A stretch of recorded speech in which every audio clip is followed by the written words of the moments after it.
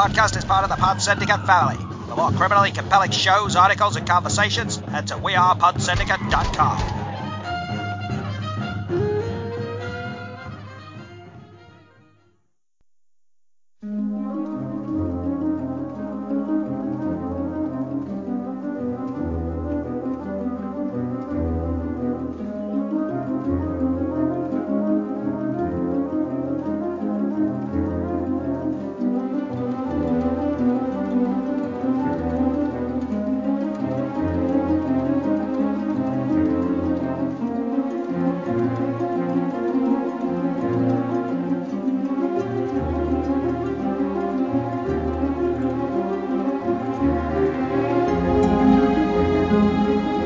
Welcome to episode, I think, 327 of Film Bastards. My name's Ian Loring. As always, I'm joined by Matt Foster. Hello, everybody. Becky will be joining us later. Now, I'm in a rush here because patrons will know why. Mark has just broken the news to me that the Cats original song by Taylor Swift has not made the list of consideration for the Oscars Best Original Song. Nope, it has not. So, fucking hell. Right, so we got Beyonce's Spirit from The Lion King, Tom York's Daily Battles from Motherless Brooklyn, which, to be fair, Tom York fucking whiffles away on bollocks in Suspiria like no one's business, and it is shit. I will talk about my thoughts on Motherless Brooklyn later. That song fitted that moment of that film very, very, very well. It fit a mood. So Letter to My Godfather from The Black Grandfather, never even heard of that. Idina Menzel's Into the Unknown from Frozen 2. Elton John and Tim Rice's Never Too Late from The Lion King. Elton John and Bernie Taupin's I'm Gonna Love Me Again from Rocketman. Cynthia Erivo's Stand Up from Harriet. And Randy Newman's I Can't Let You Throw Yourself Away from Toy Story 4.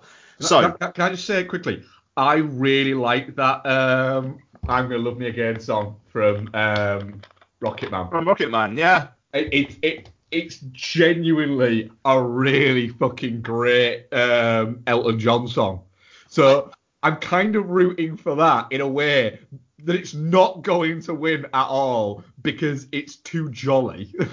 But it's like, I don't know though.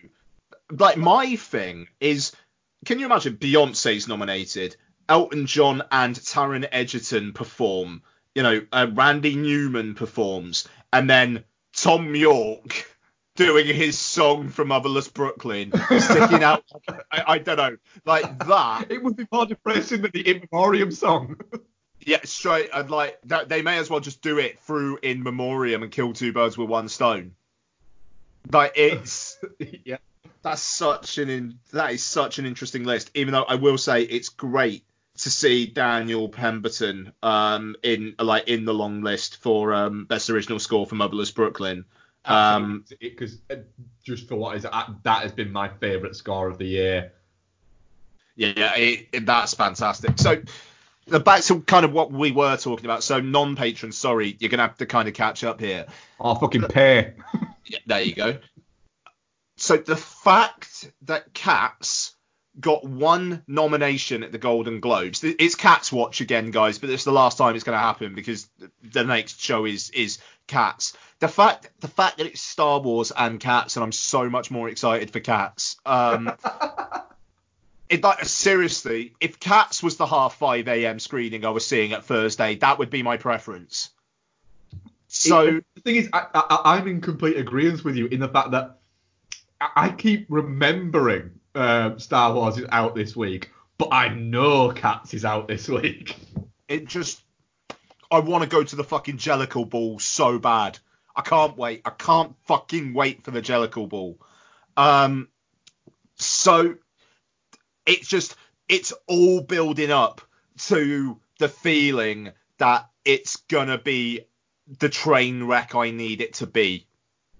It's just like, but the thing is, I want this ambitious, visually luxurious, insane production value fucking catastrophe. New York on PCP. Yeah, man. Like I am so fucking there for that. And I feel like a kid at Christmas because it feels like that's what it's so close. It is so, like, 3 days from now, 72 hours from now, I will be drunk off my arse watching Cats. And fuck, I can't wait. I can't wait. Hashtag Russell Crowe is dogs. Let's go. Ray Winstone plays Growl Tiger. I found that out this morning. I think that's what was added. That's what he was adding. Yeah, that's what he was adding in his 36-hour PCP-addled bender. Yeah. Like, he got Ray Winstone's agent on the phone. It was like, Ray, you big disembodied head. Do you want to be Growl Tiger? What? What's Growl Tiger then? Who are you? He did it down the phone. And Tom Hooper just plays his card. I directed The Damned United. Hey! I fucking love that film. Who do you want me to be? Growl Tiger? Alright, what are my lines? I'm a growly tiger. Welcome to the Jellicle Ball. How's that, Tom? Perfect, Ray. Thank you very much. Are we alright to use your massive Bet365 head and just put it onto a tiny cat body? Only if I can get Bet in play into Cats. Hang on, Tom. Take 2. I'm the Growl Tiger. Welcome to the Jellicle Ball. Bet in play in the Jellicle Ball. Yeah. How's that, Tom? Yeah, brilliant. So it's gone. That literally, I think, is what happened. Growl Tiger. Like, how did I not know that was a thing? Oh, fuck. I can't wait. Anyway, fuck. What are we doing on this week's show? Because it's all just. I'm looking forward to recording this week's show. Don't get me wrong. We're gonna have some fun discussions. But fuck me, am I looking forward to the next recording? Like, Jesus Christ. I think we might have to do Cats first next week, then get Steve on later, because otherwise I'm not going to be able to focus. I think that's a good idea, yeah. I'm assuming Steve Nixon will be on. I certainly hope so. So anyway, it's episode 327 of Cats Watch. Mark is here, Becky will be here, and this week we are reviewing the rushed remake Blumhouse's Black Christmas. We'll also be talking around some other things as well. Mark and Becky saw an advanced screening of Jojo Rabbit, which unfortunately I was just too fucking knackered to attend last night. We'll get some thoughts from them on Jojo Rabbit, maybe talk about it a bit more fully in a couple of weeks' time. Yeah. Sorry. That's the plan. I think we'll give it little rough thoughts, and then we'll certainly get more into it next week. Cool. Sorry. No, absolutely. I saw Six Underground, so I'll talk about that. I also caught up on Motherless Brooklyn, so we'll have more discussion about that. And the latest Patreon review. I think what will probably be the last Patreon review of the year, given like the kind of the content we've got coming up over the next few weeks with like best of the decade and best of the year and stuff. What I wanted to go out on it is Brad Porter and Andrew Jones's choice. Brad finally getting us to talk about James Ivory's The Remains of the Day. Now Brad's got to pick a fucking different movie. He does. Yeah, actually, yeah, that's a good point. Actually, I'm kind of, what the hell is he going to be? What is he going to do with himself? I'm intrigued. Literally, he's going to be sat on holiday for the next week or so in Canada, I think it is, just going, what can I put on for my next Patreon? Yeah, it's can't wait to find out. And also, obviously, Andrew's got to come up with a new one as well. So, good stuff. Patreon.com/filmbastards. I am planning on doing the next Ian's Guide to Bondage within the next few days. I am part of the way through On Her Majesty's Secret Service. That film is fun. There is a casino with purple all over the place, and I fucking love it. So yeah, and I believe I'm going to have a guest as well. I still need to sync up times and stuff, but yes. So, what the shit has been happening over the last few weeks then? The last week and a half, I suppose. Golden Globes nominees came out last week. I don't think there's anything particular. Actually, no. Kate Blanchett's nomination for Where'd You Go, Bernadette, the Richard Linklater film that I don't think Kate Blanchett even remembers shooting, was something. But yeah, beyond that, it kind of seems like everything is accounted for. Once Upon a Time in Hollywood seems like it's like probably got best musical or comedy nailed. I'm think I'm right in saying it's in that category. It is, yeah. But it was interesting to see Taron Egerton getting a nomination for Rocketman. There had been not an awful lot of buzz on him whatsoever, and now that's kind of like propelled him into the race again. But Best Actor does seem very, very, very crowded this year. So it does. It's gonna go down to being one of those. I think that is. It all depends on the makeup of the voters. Yeah, and I mean, like, to be fair, like, Rocketman is a good film. Yeah, and it kind of feels like it slightly came and went. I wonder whether the summer blockbuster season release for it was a little bit too confident. But it's a shame because it's a bloody good film, and I think it should be like Best Picture, Best Director. No, probably not, to be fair. But Taron Egerton as Elton John, yeah, he's really good in it. He's really good. So why fuck it, why not? It's in bloody Rhapsody. Hey, there she is. You're right. Hello. You missed Cats talk. Sorry. Cats. Cats. But yeah, no. So there you go. But Ray Winstone, no Cats nomination. Well, poor Ray. What else has been happening? It's been fairly quiet, I think, hasn't it? Everyone's waiting for Star Wars, I think, now. I'm so fucking psyched for that movie every time I see the trailer. And that seems to be it. There seems to be, obviously, because there was the first press screenings were yesterday, and so there's been the first kind of word that's come out for it so far, and it's a lot of what I've seen is I'm literally avoiding anything about it now because I think I'm not going to say what they are, but from the tone of what some people have been saying, it sounds a little bit spoilery.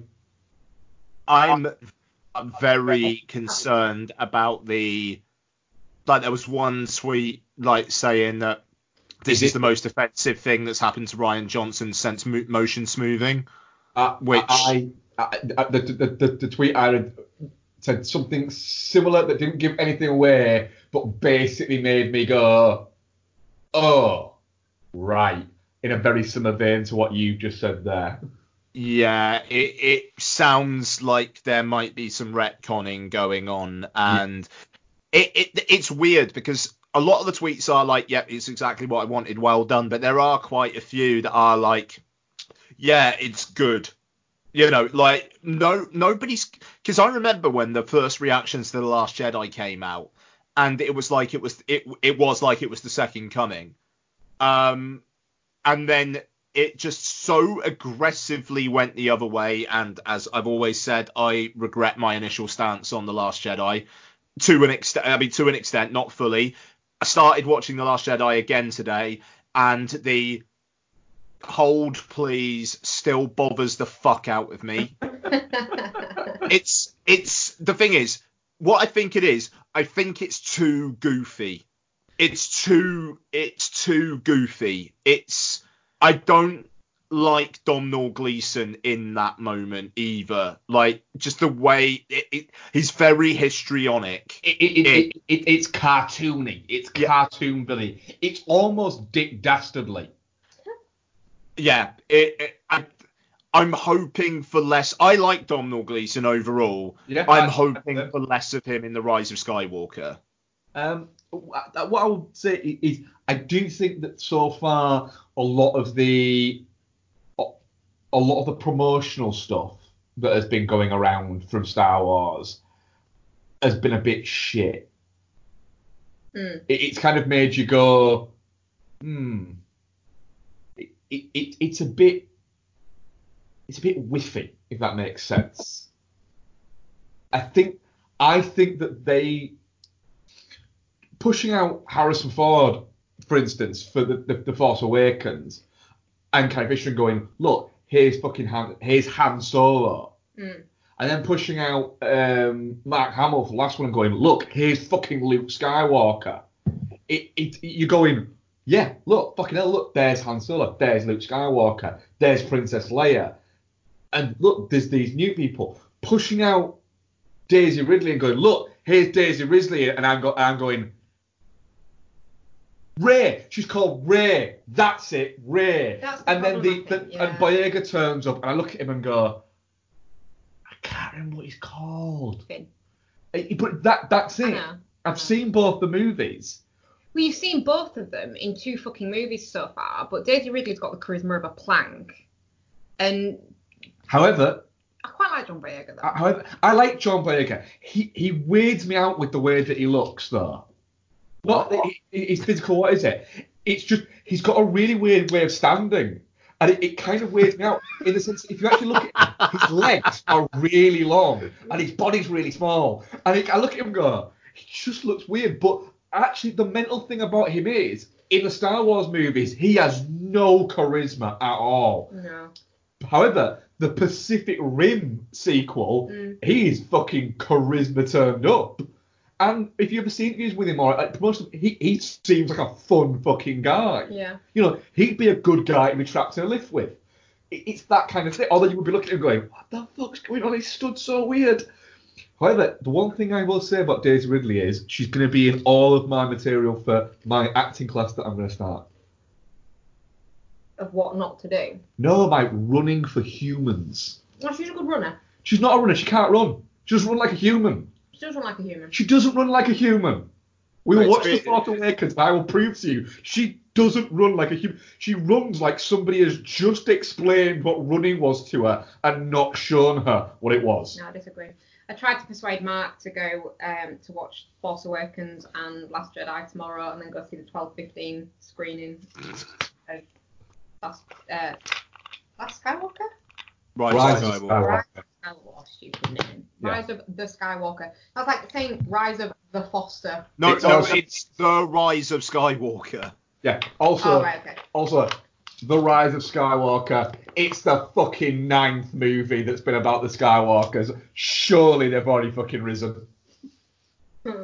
It's gonna be because Skywalker is the new Jedi. It's The Rise of Skywalker as an ideal. Yeah, it's just I'm worried for people. I'm worried with the fact that that what they're doing here is they're saying this closes off the Skywalker saga, which is what 42 years, no 42 years worth of that, and makes up a lot of people's childhoods. Whether or not it's one of those wanky things, but it does. It's an important thing to a lot of people's lives, and not just the weird man babies. But it's a bit like, it's 42 years. What if it ends and you go, that was shit? Well, there's bound to be backlash. There will be, because people now get things into their heads of how things are going to finish, and whereas back in the day, if it didn't finish that way, you'd go, oh, I didn't think that's not the way I thought it was going to go, and then move on with your fucking life. Now, people bitch and moan about it like there's no tomorrow on the fucking internet. So, of course, there's going to be a backlash, regardless of how it goes. Yeah. Because if it goes the way person A thinks it was going to go, it's not going to go the way that person B thought it was going to go. So, there's bound to be bitching. I literally saw a tweet today that said, I'll know by this time on Thursday if my Christmas is ruined or not. Oh, Right. fucking hell, calm I down. thought, Get a fucking grip. and I looked at it and thought, you're a woman in your mid-30s, and it's your tagline for your what? And it wasn't a joke. It wasn't like a half jokey thing. She was being genuine. I thought, your little bio thing says proud mum of 3, massive Star Wars fan. It's like, really, Star Wars is shit, and your kids are gonna have a shit Christmas because you don't like the new Star Wars. It's pathetic, isn't it? Oh yeah, people need to get a grip. They really do. I mean, the fact it's the whole Game of Thrones thing. I know it's a shorter time period, but the fact there's a fucking petition going round asking people to sign it to get the last series remade with competent writers. It's like, seriously, a TV show didn't end the way that you thought it was going to. And also, it's a bit like, that's not going to happen, right? Yeah. It costs hundreds of millions of dollars to do it. They've already done it. They're not going to do it again because 800 fucking knobheads signed a petition. Ridiculous, isn't it? Mm. But yeah, apart from that, no news, I don't think. Daisy Ridley's pissed everyone off on related news. Why? Which one? The privilege thing. Yeah. Do I have privilege? Yeah, it's kind of doing it. As a rich, white, privately schooled girl, probs. Yeah. Just next time you're at one of those big fucking dinner soirees and anything like that, just have a look around at the cast of current crop of young British actors and go, did any of these go to state school? Yeah. But yeah, I think that's about the only news that I've seen. 5:30 in the morning fucking showing on Thursday. Why are you going at 5:30 in the morning? Because it's the time that the one with the Dolby Atmos is on, and the evening timings don't really work, and I want to see it in the Dolby Atmos. There's a 6 a.m. and there's a 6:30, but the 6:30 would be too late to get into work. I literally had to tell my boss today that I couldn't make a meeting at 8 a.m. on Thursday because I'll be in the cinema, and she looked at me like I had fucking 3 heads. Fair enough. Like, bless her. She was like, Star Wars, is that the one with Darth Vader? And it's, I wish I had that level of just not knowing what this shit is. It must be nice to focus on other things. Imagine what you're missing out on. But then again, I mean, I've been reminding all my co-workers every day about how many days until Cats. I was talking to one of my co-workers today and said, Ian's literally reminding me daily as what a countdown is towards Cats. It's 3 days, guys. It's 3 days. 3 days I'm going to be in the cinema fucking watching it. Oh, what a treat. It'll be nearly finished. Oh, what a time. What a time to be alive. What a time to be alive. Forgetting the biggest new movie news of the week. Well, what's that now? We've got our new fucking Cineworld. I've already spoken about it. Give your thoughts. You give your thoughts. We said that we will let you give your thoughts when you got here. Yeah. We did. It's awesome. And it all smells new and clean and lovely. And the seats and it's just magnificent. It's everything I could have hoped for. And now you've just got a little card, and you don't even really need the card. Just go on the app and say, I want to see that, I want to see that, I want to see that, I want to see that. It's fantastic. Well, that was it. The first night she went opening night. The very confused young man asked us for our card, and we're like, we haven't got it yet. So I showed him a picture of my confirmation thing, and he still seemed really confused. Yesterday, I just got my e-ticket out, and the kid just fucking scanned it, and we went in. Yeah. Yeah, the guy on the first night was like, yes, I'm satisfied with that. Yeah. All right, bitch. Really? He didn't do it like what is it? I think he was very. I think that's what he thought he was supposed to say. He thought he was supposed to say. I just thought, fair enough. All right, mate. Have a nice night. Thinking, if you're not satisfied with it, I'm going to pick you up and go and put you in a bin. He was very small. Because he was little. Yeah, he was little. Not saying I like abusing little people. I mean, that's what it sounded like. But, I mean, I would. Oh, Ian, it's magnificent. I was saying earlier on, I will come to York next year and I will partake in some stuff. Do it. The VIP lounge looks ace. It is, yeah. We did that thing that people do in the VIP lounge, just literally had our heads and our faces pressed up against it, going, that looks lovely, doesn't it? No, we didn't do that. We had a peek. So what is it like? Because you've got to pay like £35 for a ticket, but like it's like an hour before the film starts, you've just got like a bar and snacks and shit. And you know, like the VIP lounge at the airport. Yeah.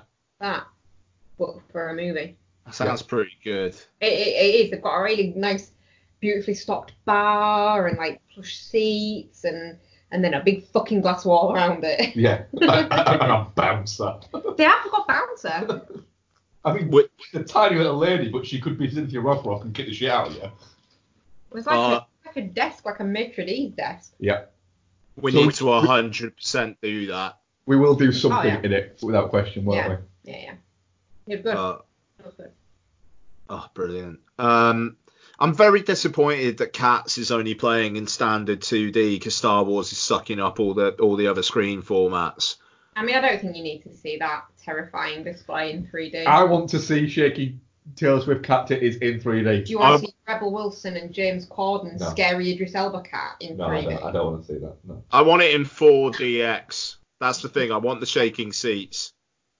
I don't think it'll be warranted, Ian. I don't think it's the movie that it is in your head.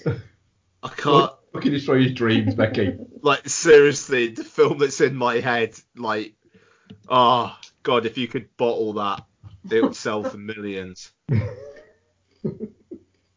Like, the fact that it's a U.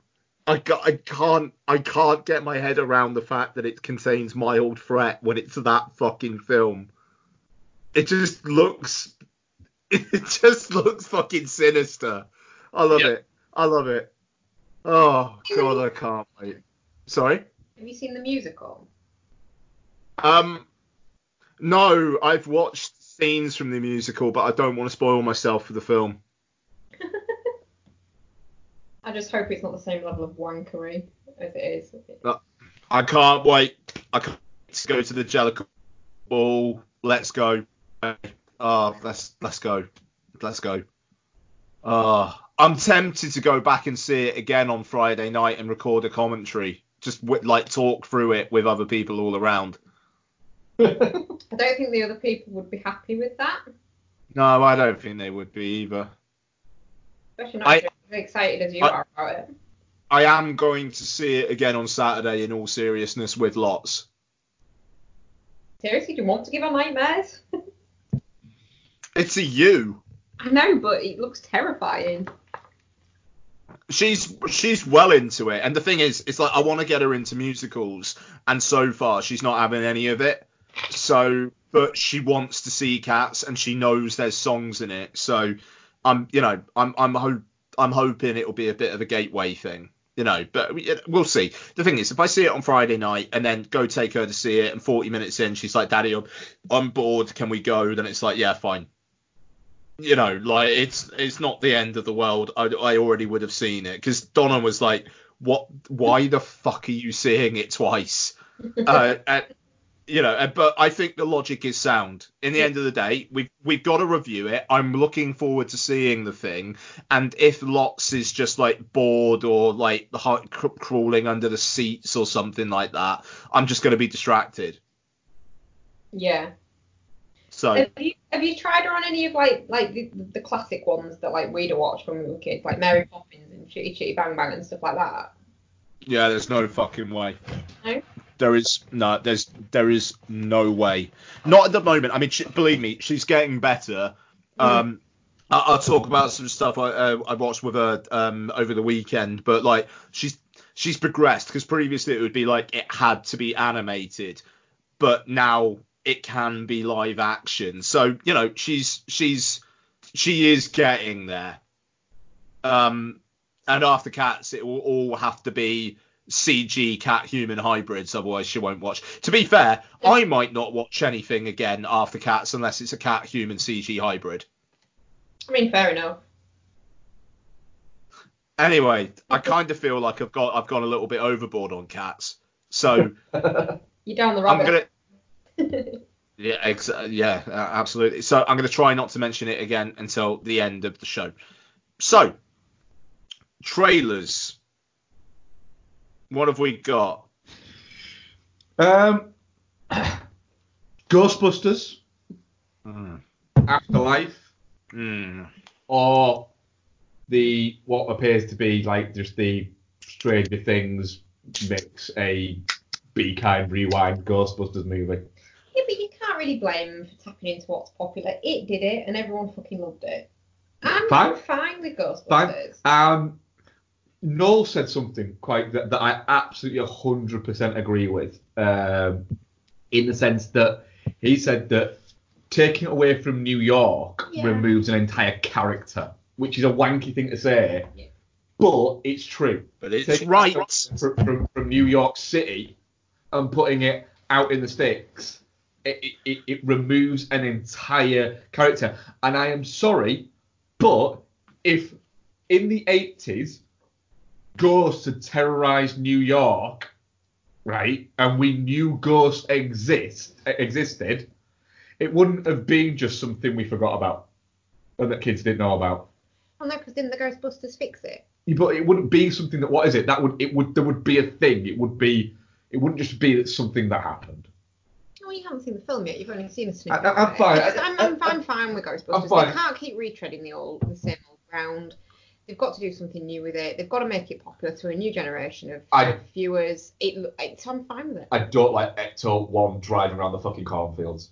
I'm sorry. Why? It's because, do you know why? And is it ruining your childhood? It's not ruining my childhood, no. But it's not Ghostbusters for me. And it's fine. It can be Ghostbusters for other people. That's fine. I know other people find it. I know other people love it. I like the last Ghostbusters movie, the Paul Feig movie. But that isn't Ghostbusters for me. It's something else. Well, why don't you reserve judgment until you've seen it? I will.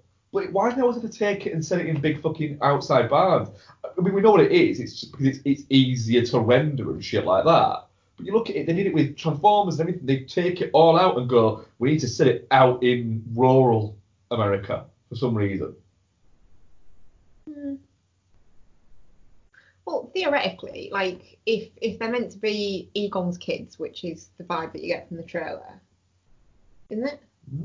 Egon's grandkids. Grandkids. Yeah. But you could understand why maybe his family might have moved out of New York City after everything that kicked off. Right, yeah. So you could understand why they're doing that might make sense. But I just, it doesn't... You just don't like Finn Wolfhard, though, do you? I don't even know who that is. The kid out of Stranger Things that you I don't like. give a shit. Didn't even know who he was. Okay. But no, I really like Paul Rudd though. Yeah. But I just, the thing is, for me, is it just, there's something doesn't feel right about it. I'll tell you what doesn't feel right about it. What? This film shouldn't exist. This film literally exists because Jason Reitman has not had a hit in fucking ages, and he is capitalizing on the fact that fucking twats hate the Paul Feig version so much because it's women, and he's gone, do you know what? I'm gonna lean into this, and I'm gonna be all respectful to Paul Feig and whatnot, and Paul Feig is a fucking class act. That is classy to the end. Like, Jesus fucking Christ. But yeah, like, so, and now we've got this thing where it's like, fine, do Stranger Things, fine, do kids, fine. New York is a character, it is. Paul Rudd as a fanboy teacher, so Paul Rudd is basically playing the person that all these fucking fanboys who hated the Feig version so much, who they think they are. Paul Rudd is basically playing an acceptable, a very good-looking fantasy version of Ghostbusters fanboy. Right, brilliant. Yeah, well done. The Ecto-1 going around the cornfield, not into it either. Ecto-1 going around a barren town, probably because Sony are like, we don't want to chuck too much money at this. So yeah, can we set this in the middle of nowhere so we don't have to spend nearly as much money on it as we would if it was in the city? I'm intrigued to see how the three surviving original Ghostbusters play into it. They're all apparently in the film, as is Sigourney Weaver. I'm intrigued to see how the fuck that's going to work. Isn't Rick Moranis as well? And Janine. Wow, all right, cool. Annie Potts and Rick Moranis are in it as well. You know, okay, cool, fair play. It just feels... I mean, shit. Hollywood studios are businesses. I understand that. This feels like a particularly cynical thing. And I think it's because it's the filmmaker as well. I do not believe for one fucking second, if Jason Reitman was as hot now as he was 10 years ago, that he would be any fucking where near this. I don't. And okay, cool. He's co-written it with Gil Kenan. Gil Kenan, director of Monster House, brilliant. Also director of the Poltergeist remake. Or wrote the Poltergeist remake. But I think he directed it as well. This fucking trailer made my teeth itch. No.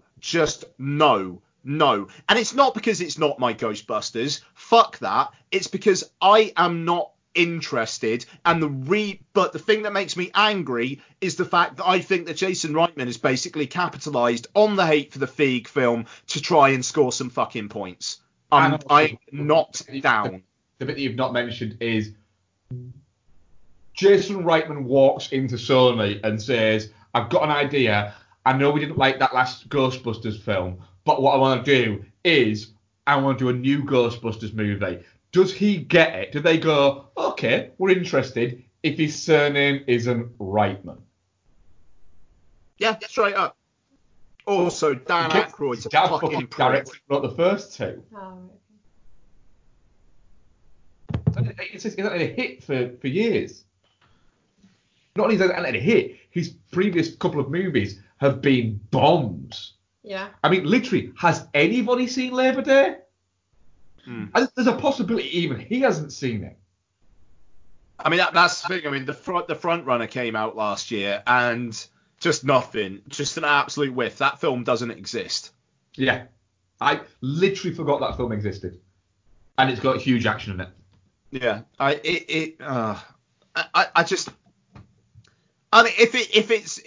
if it's good, then that's great. Fair play. I don't necessarily wish anyone in the fucking film like ill or anything like that. It feels so like the Paul Feig one was like, I want to do something different. And with this one, it's Stranger Things is popular, innit? Do you know who else is popular? Paul Rudd. Yeah. And Paul Rudd's sitting on, I am really quite popular. Yeah. I don't really get it, but here we are. I'll just turn up and smile. Wonder Woman 1984, because the 80s are really popular. I'm up for it. Yeah. So it's not. I didn't get on with the first one that much, but this looks more fun. Yeah, it does look more fun than the first one. Yeah. DC heroes are always just so fucking earnest, though, aren't they? Yeah. Like, have a bit of a dark side. Be Batman. It does. They got it right with one of their heroes. It does look a lot like if MTV in 1988 made a movie, that would be it. Not if MTV now made a movie. Now, God, I don't know. It still exists. MTV? Yeah. Yeah, it's got all the reality TV shows. Yeah. 16-year-old pregnant people. Couldn't make this now. But if in 1988, just after it launched, MTV made a movie, it would be that. Do you know what? It looks fine, and I'll go and see it because we've made a pact to literally see every movie that's shown in Cineworld. But I'm not keen for it. Like, I'm not bothered for it. The action looks good. The score's great. I love the fact that Gal Gadot can barely speak, but is a genuine movie star. I think it's great. Yeah. I also am looking at going, I can't remember. Does he die? Am I missing something? Or does he get, like, shot into space or something? Can't remember. But I'm glad he's back because he's the best Pine. He's the best Chris, sorry. He's not the best Chris. He's not the best Chris. He is the best. Hemsworth. We've been pining for him. He is the best, Chris. No, I'm not high-fiving. That was you high-fiving yourself. Don't try and trick the people that are listening. I'm looking forward to Kristen Wiig's character arc in this because other people have pointed this out, but it does feel very Poison Ivy and Batman and Robin. I'm incredibly here for that. Uma Thurman gave me a massive boner when I went to see Batman and Robin in the cinema, and I'm looking forward to Kristen Wiig doing the same. I'm all right with this. It's bugging the shit out of me that they keep referencing Breakfast Club to the film. It's like Breakfast Club coming out the year after this film's set. And for some reason, that bothers me. They reference Breakfast Club in the film? No, but there's a lot of nods to it around the promotions and stuff like that. Oh, right, okay. What else we got trailer-wise? You brought one to my attention, didn't you, Becky? I did, didn't I do well? You did do well. You could do this one, then. Have you seen the trailer for Promising Young Woman? No, no, I haven't. I've seen it like start playing on my Twitter feed a bit over the last like 24 hours or so. But no, what is it? It looks like Mark Nip. It does look like Mark Nip. A psycho, attractive female. Yeah. Right, really. It looks like what it's about is she's in medical. Yeah. Something happens of a sexual harassment / abuse nature. And she goes off the deep end, quits medical school, goes out, pretends she's drunk in bars, picks guys up, goes back to the houses, and then sobers up. If they try it on. If they try it on, she... And then punishes the fuck out of them. Oh, shit. Tally in it. We don't know what she does. No. Not from the trailer, but she's got a book with a tally, so clearly there's something. But literally, before this trailer, if you'd have said to me, "Oh, Carey Mulligan, on a scale of attractiveness, what do you think?" I would literally be like, just like looking at a plain wall. Right. There's Okay. nothing to me at all. And after this, it was like, we need to find her now. Just because of the psycho element. For some reason, yes. Yeah. And yeah, it's written. I don't know if this will mean anything to you, Ian, because I don't know if you watched it. And it definitely doesn't mean anything to Mark. But it's written by the person that wrote Killing Eve, so I'm quite psyched about the writing, and that's fantastic. So. Killing Eve? What? Phoebe Waller-Bridge? No, she didn't write Killing Eve, did she? She produced it, I think. I think she wrote season 1. I think it's written by the person who wrote season 2. Oh, okay. You say that's a good one. They're both good. Are they? Killing Eve's just good. Just because you won't watch it. It's TV. No one has time for TV. True that. Oh, sorry. Very many. Yeah, Killing Eve. It's written and directed by her. Yeah. Ooh. I didn't know she directed it as well. That's very interesting. Yeah, it looks fab. This, I'm really excited for this. It's not just interesting, it's very interesting. Very interesting. Got Clancy Brown in it. It does have Clancy Brown in it. Jennifer Coolidge, Christopher Mintz-Plasse, Molly Shannon. It's got a good cast. I mean, you listed Christopher Mintz-Plasse now. I was trying to ignore the fact that he's in it. Yeah, but Not even a real actor. whatever. He's not. Clancy Brown is there. It's also got Connie Britton in it. Alison Brie. We stop at Connie Britton. Yeah, so that looks very good. Anything else at your end, Ian? Top Gun Maverick. I completely forgot this trailer existed. Well, Tom Cruise is flying planes now. Doesn't feel as impressive. Is it not? I don't know. Like, after all the stuff he did in Fallout, I don't know. All right, I just kind of expect Tom Cruise can fly a fighter jet. It does seem a little bit with Cruise now. It's like everything else that he does that isn't a Mission Impossible movie now is like him doing a little indie movie. Yeah. You know? A passion project. It's not even that. It's just like he's helping a mate out. It's like, are you busy with Mission Impossible this weekend? No, I'm not. Oh, would you mind just being in Top Gun? Oh, go on then, I'll be in Top Gun. I wonder between this and Ghostbusters whether next summer might be the summer that 80s nostalgia ends. You've got this, Ghostbusters, Wonder Woman is there. Is it the final season of Stranger Things is out next year? If you think about it, folks in their 20s, mid-20s now don't give a flying fuck about the 80s. No, we'll start to get to 90s nostalgia. We'll start I'm to get psyched for that. what the Buffy reboot. You're psyched for that? No. A show that was already woke when it existed. Can you imagine how woke it's going to be when you get the reboot of that? I actually see the purpose of rebooting Buffy. It's already perfect. A lot of people don't see the purpose of rebooting all the shit that's getting rebooted now. But Buffy will get it. Yeah, it will. Yeah. A remake of My So-Called Life. If it gets the original on any kind of streaming service, I'm alright with it. Fair enough. That's what'll happen. I'm looking forward to the reboot of it. I am looking forward to like 90s vibe stuff though. Like if they do with the 90s what they've done with the 80s, which is just make stuff in the style of the 90s, I'm alright with that. I'll be in my element.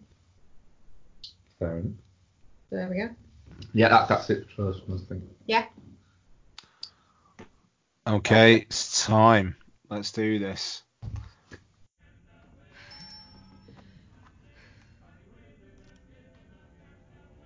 I will bring you to your knees.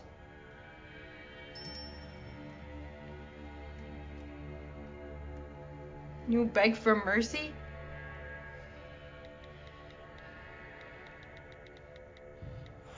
There. What did you just do? I said, hey, Calvin Hawthorne, why don't you come down here, bite my ass, and make me a panini on my mom's press? Oh my God. What was that? Black Christmas is directed by Sophia Takal and stars Imogen Poots, Carrie Elways, and a host of other people. Black Christmas is a remake, a very, very surface remake where the writers maybe read the one-line summary of the film on IMDb and then went, yeah, all right, I know what that's about. So, Imogen Poots stars as a woman who, a few years beforehand, was the victim of a rape where no one believed her. And, but, you know, she's still in college. Her life hasn't been ruined by it, but things start happening. Women around her start going missing, including a girl she was supposed to be looking after. And it goes from there. One of the things I will say about Black Christmas is that if you put money on what the central cause of the horror in this film was before seeing it, you would be a millionaire. Black Christmas, I think you can probably tell from the tone of my voice what I thought about it. Becky, Black Christmas. I was really excited for this movie. I like the original. I like the 2006 remake in that it's like grimy, a noughties vibe, like when horror was just like nasty and gross and bloody. No, yeah. The 2006 movie of that grim. It should be more like you'd think from the cast and everything like that.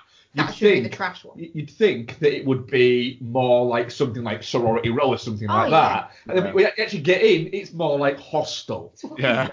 Is the 2006 one. Yeah. But the 2006 one is a fucking cinematic masterpiece compared to this pile of shit. What the fuck? It isn't even like a spiritual successor to either of the other two movies. It's not a slasher. What's wrong? Oh. You look really concerned or something. Okay. It's not a slasher movie. At least the 2006 one, it's stuck with the whole slasher thing. The reason that slashers are scary is because they are rooted. Yeah, it's rooted in real life. It could theoretically happen. This one just goes off the fucking deep end at the end with its stupid bullshit ending, which I can't even like. What is it? The spirit of Nathaniel Hawthorne is possessing guys to be misogynistic cunts. I don't get it. A magical statue is making people kill women. Can I ask a question? I'll get my thoughts on it like that, right? What is a diva cup? No, I know what a Diva Cup is. Right, I did a lot of research.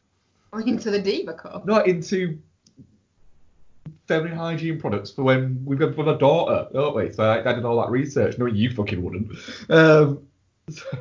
So, right.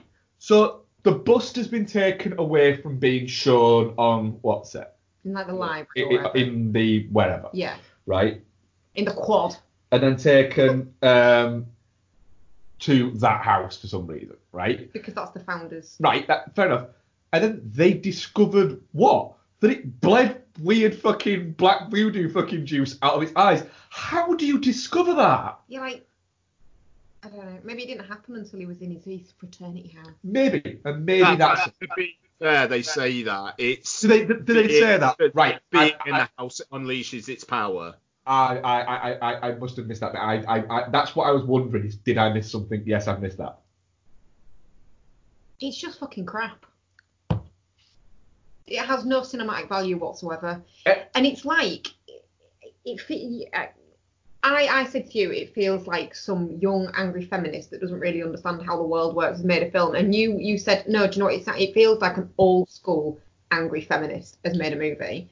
And to be fair, she's kind of in between. She's not super young, she's not super old, but it's just so angry with men. Like the whole it's supposed to be this like woke feminist version of a slasher, and then the girls band together because they're sisters and sisterhood, rah. But like they're all shitty to each other. All the men in it are portrayed as just being useless or evil. Honestly, I felt like ripping my eyes out and ripping my eardrums out at the point where they went, you can die or you can cooperate, your body, your choice, or whatever fucking stupid line it was. You literally turned around to me in the cinema and said, did he seriously just fucking say that? I knew we were in for a rough time with the Diva Cup bit. That really, I was like, It was so odd. Yeah. They were making personal items from these girls to be able to like set these minions. Fair enough, but it's an. Sorry, go on. It really bothered me that bit. You know what? Yeah, all right, girls have periods, and it's very much a viewers, girls have periods. If you got a problem with that, look at her with a Diva Cup, and it's like it's just too fucking everything's hammered home. It's the same reason as why don't you ever see people taking a shit in a movie? Because no one wants to see people taking a shit in a movie. The only reason I can say that I was actually like, do you know what? I enjoyed that scene of that person taking that shit was in Nocturnal Animals, which still contains my favourite prop of this decade. Well, the toilet outside his trailer. No, the toilet paper that he looks at before he throws it in the toilet, and there's shit on it. Yeah. Disgusting. It is disgusting, but somebody had to make that prop, and I'm going, I wonder what it is. I mean, it's probably pudding. But to be fair, Tom Ford directed it. It probably smells fucking amazing. It probably does smell amazing. Do you know what really bothered me about that one scene with the Diva Cup thing? The fact that she put it in. Well, the fact that she put it in. The fact that she borrowed a Diva Cup from a friend. Like, I'm not the kind of girl that talks about stuff like that with my girlfriends. I'm just not, because it's like, we all know it happens. Do we have to discuss it? But I feel like, in the same way that I wouldn't use a friend's... You can say vibrator.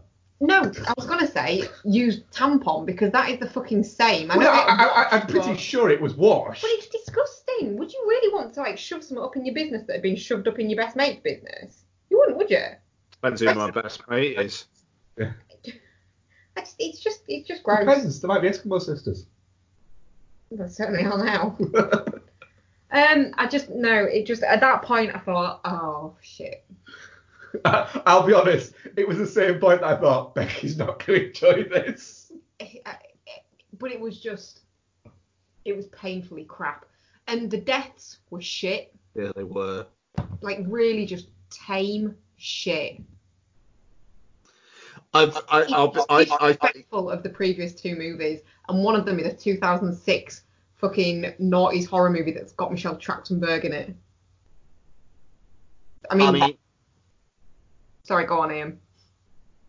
just on the scares, I think this film was probably close to a 12A. Yeah, I think it might have been. I think if you take away the date rape element of it, I think you possibly could have a 12A on that. I mean, it's the fact that I think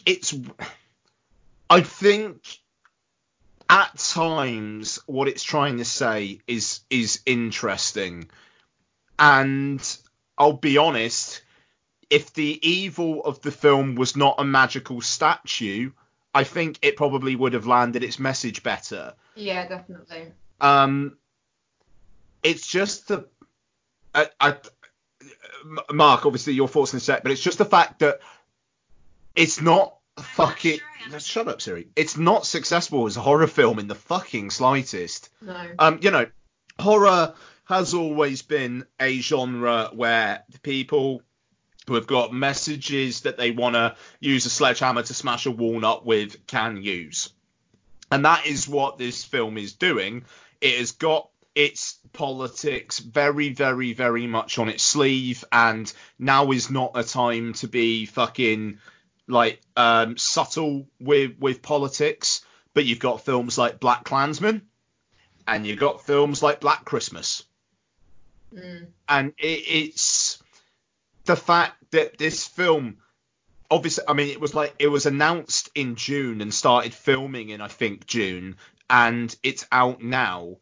And it seems there's barely any score in the film. A lot of it plays out in complete fucking silence.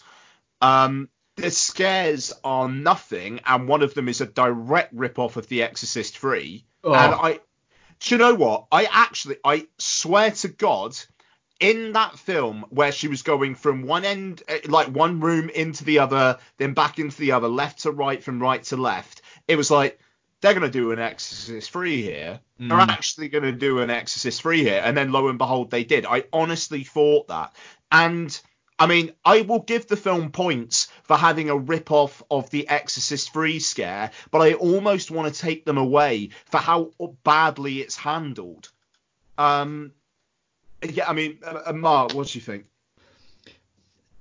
The thing, but it is, and the same as you, Bex. I wanted to go into this. I like schlocky horror.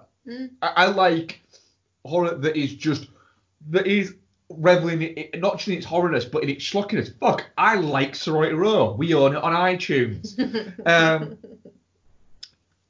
I like that. They're films, the sort of films that we eat up, don't we? Yeah, yeah. It's we like watching these type of movies. So I was going into it going, I'm fine with this. I'm fine with it playing with the ideas of the original, the Bob Clark original, which is fantastic and is genuinely one of the best horrors of its kind. And I also, like you say, Ian, the idea of horror having its politics on its sleeve, it is fine. And I think that a horror movie based around these ideas is a really fucking good idea. Oh yeah, absolutely. Absolutely. It's just this does it terribly. It's badly made. It looks alright at some parts because it's going for a 70s horror vibe at some parts with some of the shots it's got. So clearly there's an eye there. But the problem is you can't do those shots. You cannot tell me that the exact same person who came up with the idea for those shots came up with the idea for the shots at the end of the movie. Sure. I don't believe that. So whichever person was in charge of going, we're going to do this, we're going to do this, it might be that the director was in charge of that, and then somebody else took over for the more action-based bits. It could be anything like that. So whether or not it's the cinematographer or the director were in charge of those bits, you don't know. But there was some nice walking shots, essentially. That felt like it was following up from films like Black Christmas and Don't Look Now and things like that. That vibe of horror. Well, that opening bit with the first girl, and she dies, and he drags her, and it makes her a snow angel. That's really well done. But however, the snow angel thing there, that moment, sorry, babe, that moment there was the bit that made me go, oh, this filmmaker doesn't know what they're doing. Because as they're dragging the body across, you have a big expanse of screen. That's happening in maybe a third of the screen. And then the rest of the screen, you have just the white and greys of snow. And that is where you put Black Christmas. During that. You don't cut away from that and then have a rip-off of the original title card on it. Also, but that opening bit is really quite well done. She thinks that guy's following her and it's a fake. But it's fine. And you kind of go, oh, this might be interesting. It's fine. There are bits in it that are fine. But then, like Ian's there, it's smashing a walnut with essentially it's worse than that. It's dropping a house on a peanut. It comes in too much, and it feels rushed. And I'm watching it going, Imogen Poots, who I like as an actress and think she should be in more, but she shouldn't be in this. No. You know, I'm watching it going, I'm very well aware that Imogen Poots is she a mature student or something? Because she doesn't look the same age as the rest of them. That feels weird. Imogen Poots doesn't look old, but she doesn't look early 20s. No. You know, and that's possibly because we've been watching Imogen Poots in things for 10 years, and you know that she's not in her early 20s. But the politics of it, when as an audience you're watching it and you go and you start to go, and you agree with their politics and you start to go, oh, shut the fuck up, it means that you're not doing it well. Not that you're doing it too much, not that your message isn't getting over. It just means you're not doing it very well. It just means that you're shouting at people that agree with you. And do you know what? If it was a fuck the patriarchy, female empowerment version of Black Christmas, fine. But it's just done so badly. The one genre of movies out of every genre, the one genre of movies that have always had a great, strong female representation has been horror. There is, but it tends to be the final girl. It does. There's a lot of cannon fodder. There is, but there's also a lot of male cannon fodder in horror movies, and there's a lot more final girls in horror movies than there is final dudes, or more iconic final girls, because the killers are always what would have made more sense if you're gonna flip it around and show what is if you gave us a strong female killer and went that angle. I get it. There's space for a frat boy stalk and slash. There is. But don't make it about fucking ancient black fucking magic that comes out of a weird thing. And I genuinely as well, I don't think I would be as angry at this movie if it wasn't calling itself Black Christmas. If it had just been this movie, but called something else, fine. You know, I still probably don't particularly like it, but it's the fact that it's trying to capitalise on using that name, which the original and the 2006 one are both stalk and slash movies. This isn't that. It isn't a remake of that. It isn't a rethinking of that story. It's a completely different thing, but they've just tried to capitalise by using that name. It is. It's a very rare miss from Blumhouse. Yeah. Big miss. Yeah, big miss, yeah. Because sometimes the films aren't great that Blumhouse put out, but you can still see the point of them. It just didn't land. This is terrible. Opportunistic. Yeah, it is. There's a gap there we can fit something in.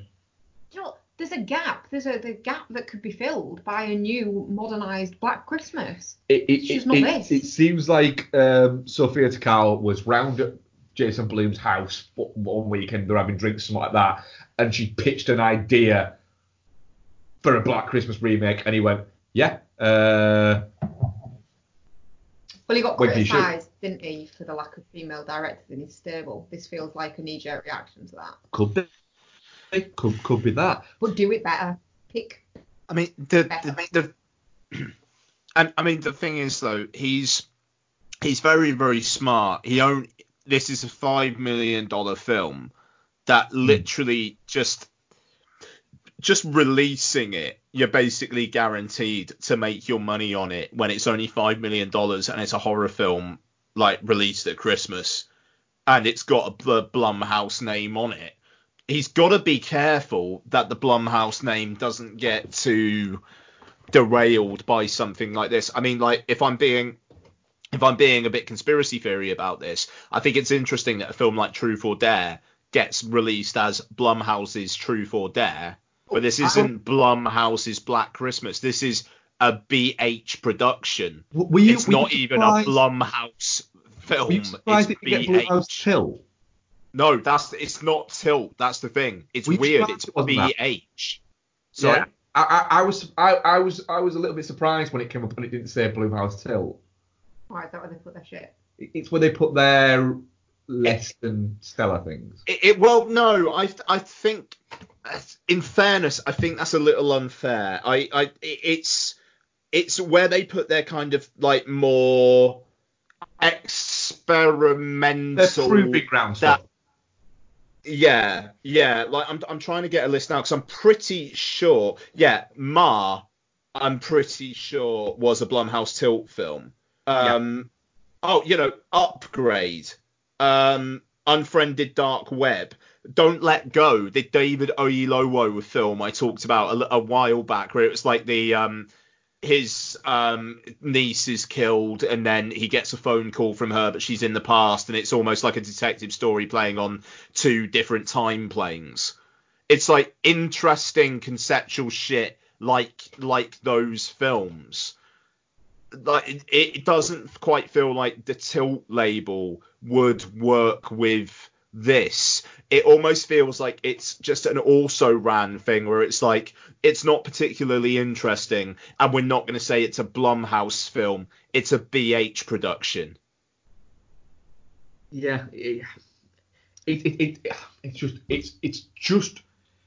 it's not very good, and I think if you're going to have such a aggressively put across message in a movie, do it well.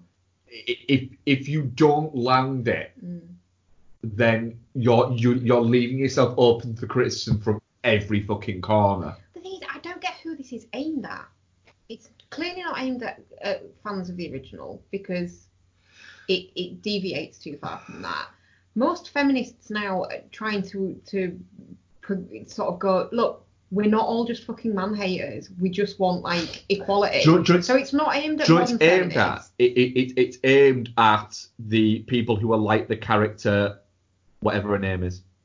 Oh, the friend, the angry friend. Yeah. It's aimed at those people. It's aimed at it's Black Christmas for the young Twitter generation. People are so woke that they will aggressively disagree with anyone that disagrees with them. Yeah, people that are so woke that they will disagree with people who agree with them. Yeah.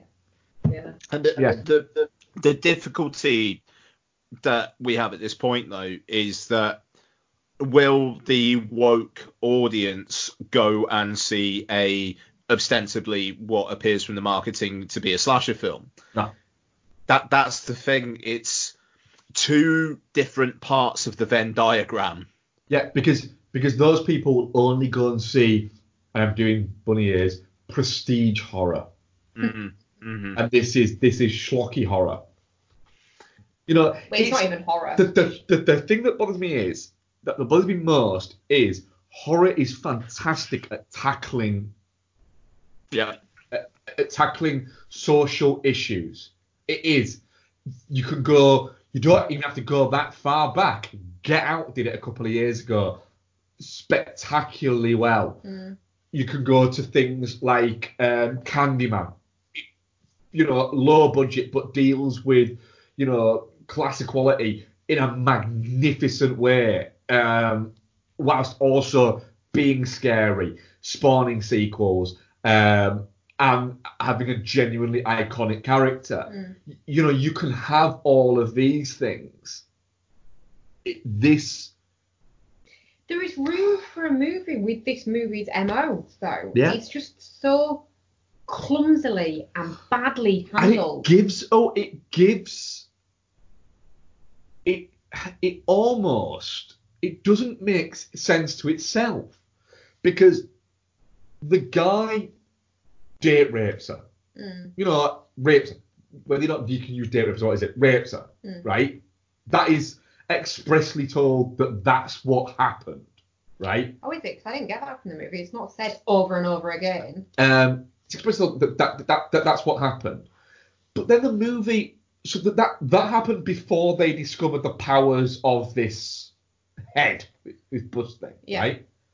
But then almost retcon gives them an out. That it then, for the future crimes that they're now committing, it's all because they're possessed by this head thing. No, that's just, they're using the They head use to it, but possess it the but pledges it to doesn't get the make girls that are causing them sense. problems. But it just doesn't make sense. No, it doesn't. It's fucking stupid. They could have just used the pledges to do it. They didn't need the black fucking magic thing for it. Yeah, see, they could have explored like the toxicity of fraternities, and stuff like that, and done it that way. A real world. The pledges for a fraternity that is a powerful fraternity will do pretty much anything they're told. Yeah. And they could have done it from that angle as like a brainwashing thing and all this kind of stuff, but they just went, fuck it, it's magic head. Yeah. What? What? That gives them super strength, and what is it? They don't look that strong. Well, I mean, that's the thing. They've got a bow and arrow for like the entire fucking thing. Yeah. I mean, that's And in a house, in a small house, that's just an ineffective way. It is, isn't it? Yeah. It's like, you're in America, I'm sure you could just get guns. Yeah. You know, it just, you could do that. Or just go up to the house with a lot of planks and some nails, fucking nail it shut and set fire to the bastard. And you get rid of all of them. Badly done. They're bad killers. Also, Carrie Elways. Is he just taking the piss? Yes. 100% he is taking the piss. He looks incredibly amused with himself all the way through that fucking movie. Look what I mean. He looks like he's gone, like he's like they've said to him, okay, once you be in this movie, we think you're really good at this character, and he's gone $1 million, and they've gone, we need 200 grand. He's gone, I'll take it, and then laughed, and after that laughed and gone, I'll do it for 20 grand. He was there for a day, I reckon. I mean, it's right from the start. I don't reckon he's read it. This is a piss tape movie. I'm going to play this as a piss tape movie. Yeah. And then it's just everyone's really serious around him and gone, nah, it's a piss tape movie. This is like Men in Tights, Robin Hood Men in Tights. Yeah, I've read the script. It's fucking stupid. Clearly, it's a piss tape movie, and he just plays it that way. He's so like incongruous with the rest of the movie. How amused he seems by his surroundings. Yeah. But I mean, it's just like let's go back to the statue for a second. The fact that it's a magical statue, is that supposed to kind of be like, okay, but the statues possess them, so it's like, for a film that seems so man-hatey, it's almost confused as to like how much it actually hates the men, because it's not really. I don't think it's explained very well. But my take from it was that it's only really the pledges that have been possessed by the statue. Like they're basically good, but then the baddie older fraternity guys have got this thing and realised they could use it for their nefarious means. Was my take. What I've taken from all movies that I have watched that contain fraternities is, how are these things still allowed? I mean, I don't think all of them. Like... But that's it. But they are. But I would now like to just know what normal fraternities just get up to. Are they just really quite dull, or are they all that bad? And it is a toxicity problem. I think they are fairly toxic environments. To be fair, like why would anybody want to be involved in that? Because why do they exist? Because being part of a fraternity is you make connections and stuff. It just all seems. I don't get it. It seems like a bad idea. No, it's stupid. The fraternity sorority system in America is just weird. It is. Yeah. It's a bad film. It's a really bad film, and it sends a bad message. Yeah, it's just the fact that it does feel like being shouted by a very angry person for an hour and a half, and as boring as that would be. But it's just so disappointing because it feels like if they announce this now, like June 2019 for a release in winter 2020, and it just had more time, then maybe they would have been like, do you know what, the magical statue, maybe not. Why can't it just be toxic men? You know, like, because the thing is, that magical statue thing at the end, it kind of slightly feels like they're trying to be a bit get outy. Oh, And yes. You know, it's not just evil white people, it's like body transplanting evil white people. And that's not a criticism of Get Out, because like that twist is fucking bonkers and I enjoy it. But this just feels like a facsimile. It's like, we have to be gut punchy, what the fuck, like Get Out was. We want to be Get Out for the Me Too movement. And it's the filmmaking's not nearly. I mean, like, you look at Jordan Peele, I think Get Out cost a similar amount of money. Yeah, pretty much the same amount, yeah. And you look at Get Out and you look at Black Christmas, it doesn't even fucking compare. Imogen Poots, but I mean, like, in a better film, I think that role would be interesting. I love the fact that she's not a victim. You know, she's been through this awful thing.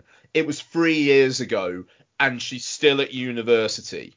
You know, it's not like her life has been ruined. She still hangs out with her friends. No, she doesn't automatically put on the sexy Santa outfit and sing the song, but when she does, they twist it. And I thought that scene was actually really interesting, and I liked where that went. I did, because during that I was thinking, hang on a minute, if they're all against this, why are they doing this? Yes, and then when they started exactly. singing the song, you're like, oh, I get it now. Brilliant. Well done. Yeah, exactly. But and it subverts your expectation. It still doesn't explain the one love interest character that they have there. Why is he there? Because he's providing the AV equipment. It just seems a little bit like, but how can we get him there if he's not one of them? Or because he's providing the AV equipment. It's like, someone has to provide the AV equipment. But it's still a little bit like, if a bunch of fucking douchebags asked you to provide the AV equipment, I think you'd probably still go, I can't, I'm busy that night. Yeah, as for that comment. I don't know. It's one of the worst films of the year, but it's more so because they had the kernel of some interesting shit. They needed to either go all in on the fucking mad bollocks black goo statue, or they just needed to do sorority boys hunting sorority girls and sorority girls getting vengeance. Yeah. Yeah. But that would have been a better movie. Yeah, that would have been a Black Christmas movie. Yeah, it would have been. You know, and I'm not. And again, I mean, it does annoy me because I am a massive fan of the OG Black Christmas, and it just feels like it's just a remake, literally in name and setting only. It's the name and the setting. I mean, like, yes, they have the one moment with the phone call and it's a bit weird, but then the phone signal clears up. Brilliant. I mean, at least the fucking remake had the phone calls. And the freaky phone calls, you could easily have the freaky phone calls with the magical black gooey statue. Like, that would still work. Have, like, possessed, like, freshmen spouting mad bollocks on the phone to them. Yeah. Why not? Like, the 2006 Black Christmas is, like you said earlier on, guys, so much fucking better than this one And that film is grim and nasty, and it's not a good film. But it's so much better than this one. Grumble, grumble, grumble. Mm-hmm. What I will say is our audience poll was 100% shit. Didn't we come up with a new rating? Didn't we add Fallout and Suspiria 2018 as new ratings? Suspiria doesn't get used often. Suspiria 2018 for me. This is worse than shit. This is. I wish I could scrub it from my brain and never have seen it. Shit. No, I don't wish that Because then you might be tricked into seeing it. No, again. because then if somebody tries to tell me how great a film it is for female empowerment and anything like that, I can now go, nah, it's bollocks that. But do you know what though? If a 13-year-old girl watches this film and learns something, or it opens their mind to like thinking about I like how to be a better growing up woman, then fine. But you no, know, the girls in it are terrible, terrible people. That's my issue. Is the wrong. They're all twats. The wrong. I don't think Poots the is. wrong I think type of message is just as bad as the wrong message. The only positive that could come out of this movie is that someone sees it and goes, "Well, that was shit. I thought it was like a remake of an old film that was supposed to be really good. Do you know what? I'm going to seek that out and watch that instead." That's the only positive I can see coming out of this. Oh, I might watch Black Christmas again soon in the next few days. 2006 one the other day, and we've got the 74 one as well queued up, ready to go. We don't have a gap. So I woke up at 5:45 in the morning, last Tuesday, I think it was, and literally watched I woke up and it was like, I need to watch the Black Christmas remake, and I just rented it off iTunes and watched it on my phone in bed before I got up. The way it was meant to be seen. Absolutely. That was the intention when it was made. That fucking film. Like, let's just talk about that for a minute. Like, I know Mark's already said it, like, about how grim it is, but that film is fucking nasty. Just like the whole, like, the backstory of Billy and Agnes. It's like, it's unnecessary. It's like, come on. Oh, for fuck's yeah. That I've seen it before, but I'd completely forgotten about it. Yeah. And then it's the cookie cutter bit for me. And then when she's going upstairs, it's like, oh god, she's gonna. Oh wait a minute. And he's just sat on a chair, and she just like hikes a 90 up and mounts him. Yeah. It's like, all right then, that's where that was going. Fine. Yeah. Mummy's horny. Mummy's horny. Daddy's fallen asleep. So. Here we go. Yeah. Yeah.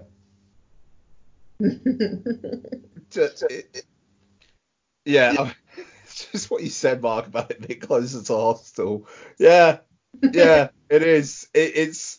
You think it's going to be this kind of like fun teen horror slasher thing, and then it's just like fair play. Like, it's like what is unsaid in the original one is very much said in the Glenn Morgan one, and it's and fair play, but there is nothing in that film even touching anything as creepy as the final moments of the original. Yeah. So that ringing phone it weirds me out just thinking about it. There's so much eye trauma in the 2006 one as well. Oh, yeah. So many eyes. Yeah, literally, the thing is pulls eye then. Is that in the original? I haven't seen the original in years. No, it's not. No, it's just in the 2006 one. It's just the fact that the original, that last scene where she's in bed and one by one people leave the room and then you just kind of hear the chatter die away and then the phone starts ringing. Yeah. It's just fucking hell. Hell of a film, that original. And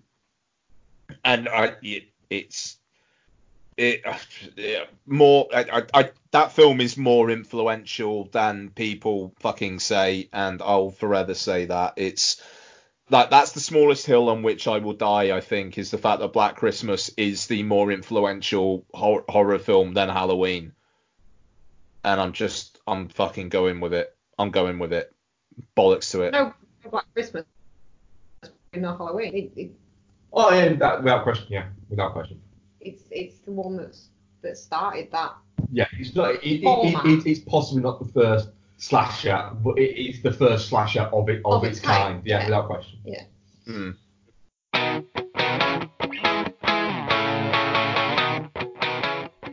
Have you ever wondered what so-called family films will scar your kids forever?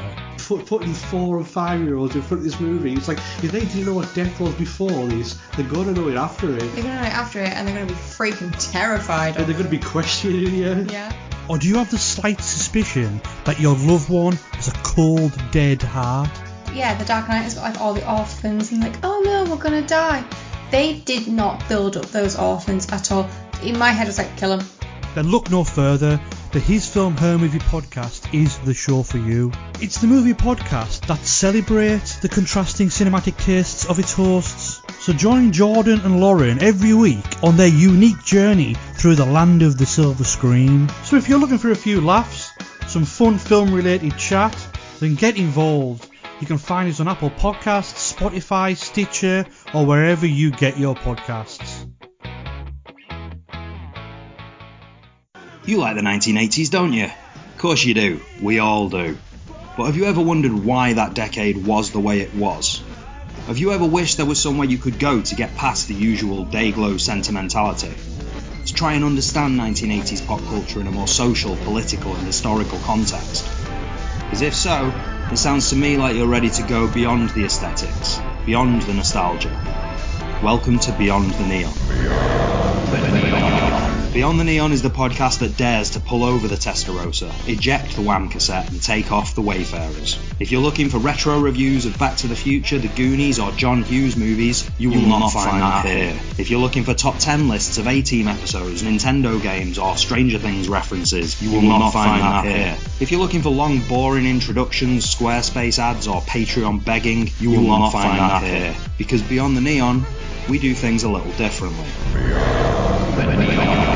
In each documentary-style episode, I look at one area of 1980s popular culture and break it right down. And each episode features academic insight, guest contributions and interviews, as well as clips plumbed from the depths of the 1980s cultural void. Well, YouTube, mainly YouTube, to help illustrate the wonderful, perplexing, terrifying, joyous and utterly thrilling world of 1980s pop culture. Beyond the Neon might not be as regular as other 1980s podcasts, but that's because Beyond the Neon isn't like other 1980s podcasts. Subscribe to the show today and check out all past episodes by visiting beyondtheneon.co.uk. So,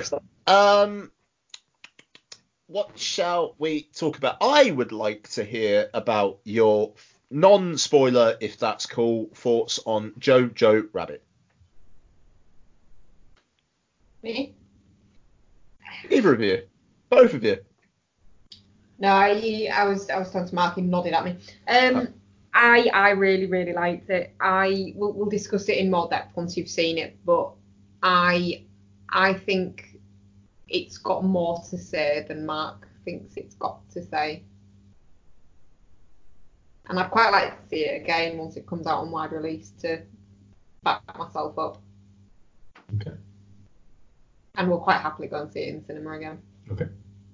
Oh, it feels like I need to be a tiebreaker here. Yeah, I think, yeah. I like and it. I think you'll be on my side. Okay. Given the way you think about things, I think you'll probably agree with me. I hope you do. I hope you enjoy it as much as I did.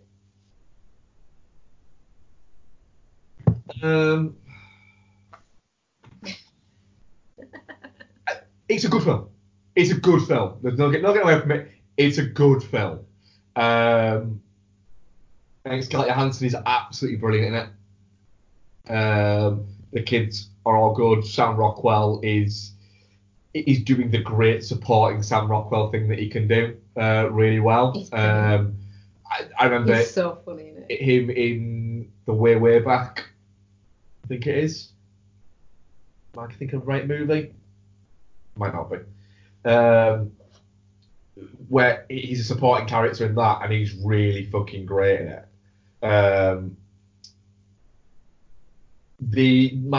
My concern that I had for it that they make what? Don't spoil I don't think it's a spoiler at all. My concern going into it was I don't want to make Hitler into a cuddly best friend, imaginary friend. It doesn't play out like that. But no, I don't think it has quite as much to say as you think it does, Bex. And if somebody sat in front of me and said it's my film of the year, I would go, cool. So you've seen one film this year then? You're such a fucking misery. Well, it's not misery. It's good. It's good. It's just if someone's generally telling me that is a great movie, I'm a bit like going, I get it. You like Taika Waititi. It's fine. I get it. Yes, I bet you can recite all of the fucking Flight of Conchord songs to me. I don't care. Right? It's good. It's not that fucking good. I disagree with you. Well, you will. I think it's really good. The little boy is brilliant in it. His performance is really good. And I do think it's got more to say than... Fuck it. I'm sorry. I love the fact that I know what Mark's face is like at the moment. Stupid face.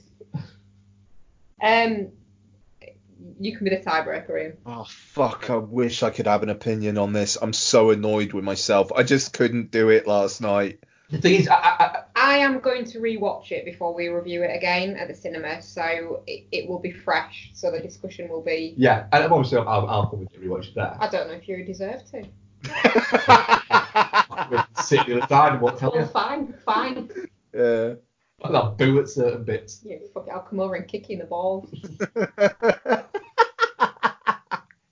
Wow, and the thing is, Mark likes it. Oh wow. Okay, cool. A bit in the film then. I think you've decided in your head that Taika Waititi makes like puff piece pseudo satire, and because you've got a low opinion of him, you've decided he's not got as much to say as. I think he needs to tone himself down a little bit. I disagree. That's fine. I'm just waiting for everyone to catch up with me because I'm clearly ahead of everyone with the Taika Waititi bit bored in there. Do you know what? I was really deeply concerned about this movie going into it. For all the reasons we've discussed over all the previous shows, I was deeply concerned. And part of the reason why I want to see it again before we review it again, review it properly, is because I want to see if the relief is clouding my judgment. Fair enough. But I don't think I'm wrong. I think you're wrong. I mean, you usually are. For now. You're just a terrible person. I mean, that's just given. Yeah, true. Of course. True. When does it come out on wide release? New Year's Day. Oh, amazing. New Year's Day trip to the cinema. We're already going to see The Gentleman on New Year's Day. New Year's Day double bill at the cinema. No, I'm at work. I'm not doing both of them. New Year's Day late. Stop hitting me in the leg. No. You hit me on the bad leg that I've got. I mean, they're both bad. One's just worse. Anyway. I'm really excited about the early word on The Gentleman as well. Oh, I am. No, the early word it's really fucking good. Yeah. I love the fact that the first trailer had loads of Charlie Hunnam speaking in it, and then it got loads of fucking grief, and now he doesn't speak at all in the trailer. I love that. It's clearly like an artistic decision that's been made. Just take it out. Just don't let him speak in it. It feels like that and Jojo Rabbit. Like I'll see The Gentleman on New Year's Day. I'm looking forward to The Gentleman more than I am Jojo Rabbit, if I'm absolutely honest. But like the fact that it's that like first weekend of January, it's kind of like you got the stuff from Boxing Day and New Year's Day, so you're gonna get nothing. It's like New Year's Day, I'll watch The Gentleman. The first weekend of January, it's Jojo Rabbit, great, and then the week after that's 1917, and it kind of, I don't know, it kind of feels like the hits keep coming this Christmas, which is great. Rise of Skywalker, Cats, Boxing Day you got Little Women, which I'm looking forward to. I'm looking forward to Spies in Disguise. I mean, that's the thing. Now you guys have got an unlimited card. You've got to see the Will Smith Pigeon film. Yeah, obviously. You know, Playing with Fire. Mark was saying earlier on before you got here, Bex, that he'll go and see Playing with Fire. Who doesn't want to see John Cena as a firefighter and not pay any more than you already would have paid? Exactly. Because I'll be honest, when I watched that trailer, I laughed a lot. The bit where there's loads of foam and he's bouncing around, his head keeps coming up. I was like, yeah, for that scene alone, I will watch that movie. Fuck, there's an unlimited screening of Little Women tonight. I told you this, and you said, yeah, was your exact words. I'm not keen for it. There's already unlimited screenings announced for early January of Bombshell and Just Mercy. Nice. Yeah. I'm intrigued by both of those films. You know what? Ours is showing Dabangg 3 in Hindi. I'm quite tempted to go see it because I could see it for free. So. I was saying to Mark earlier on, my one is showing Ip Man 4, one showing on Boxing Day. I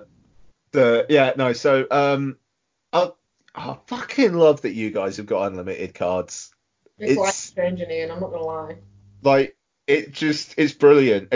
I'm so annoyed with myself that I didn't see Jojo Rabbit last night, because otherwise we could have had a review a couple of weeks before it came out, but honestly, I couldn't fucking do it. I couldn't do it last night. Right, so, do you guys want to talk some more about... Oh, shit. I don't know if you just heard that, sorry. What happened? I'm in Donna's studio, and I just knocked a heater off the chair I had my legs on. It's all good. I've repaired everything. I'm on my fourth can of Elvis juice now, and it kind of hits me like a freight train a little bit by the fourth can, so apologies. I'm a bit of a sloppy mess. Guys, do you want to talk about some more about what you've been watching? Yeah, we won't do Black Christmas because we talked about it for what is it? We both watched this, didn't we? Yes. Yeah. We rewatched Last Boy Scout, which I had in the Pod Syndicate alternative Christmas movies article, where there's a few other ones in there. So if you want to go on to wearepodsyndicate.com, you can find it on there, as well as some really, really good other writing and podcasts. Wonderful, glorious podcasts, like this one you're listening to now. But more coherent and less swaffly. Maybe. You can also follow us at Pod Syndicate on Twitter. And, It's neither the time nor the place. It's the exact time and place. We rewatched Last Boy Scout, which is just fucking great. It's kind of... It's like a perfect meeting of a great writer, a great director, and Bruce Willis when he was great. Yeah. And as I say in the article, a Wayans brother before they made comedies that only Ian likes. Yeah, do you know what? He's really good in this. He's fantastic. Yeah. It genuinely is a fucking great movie. And it's...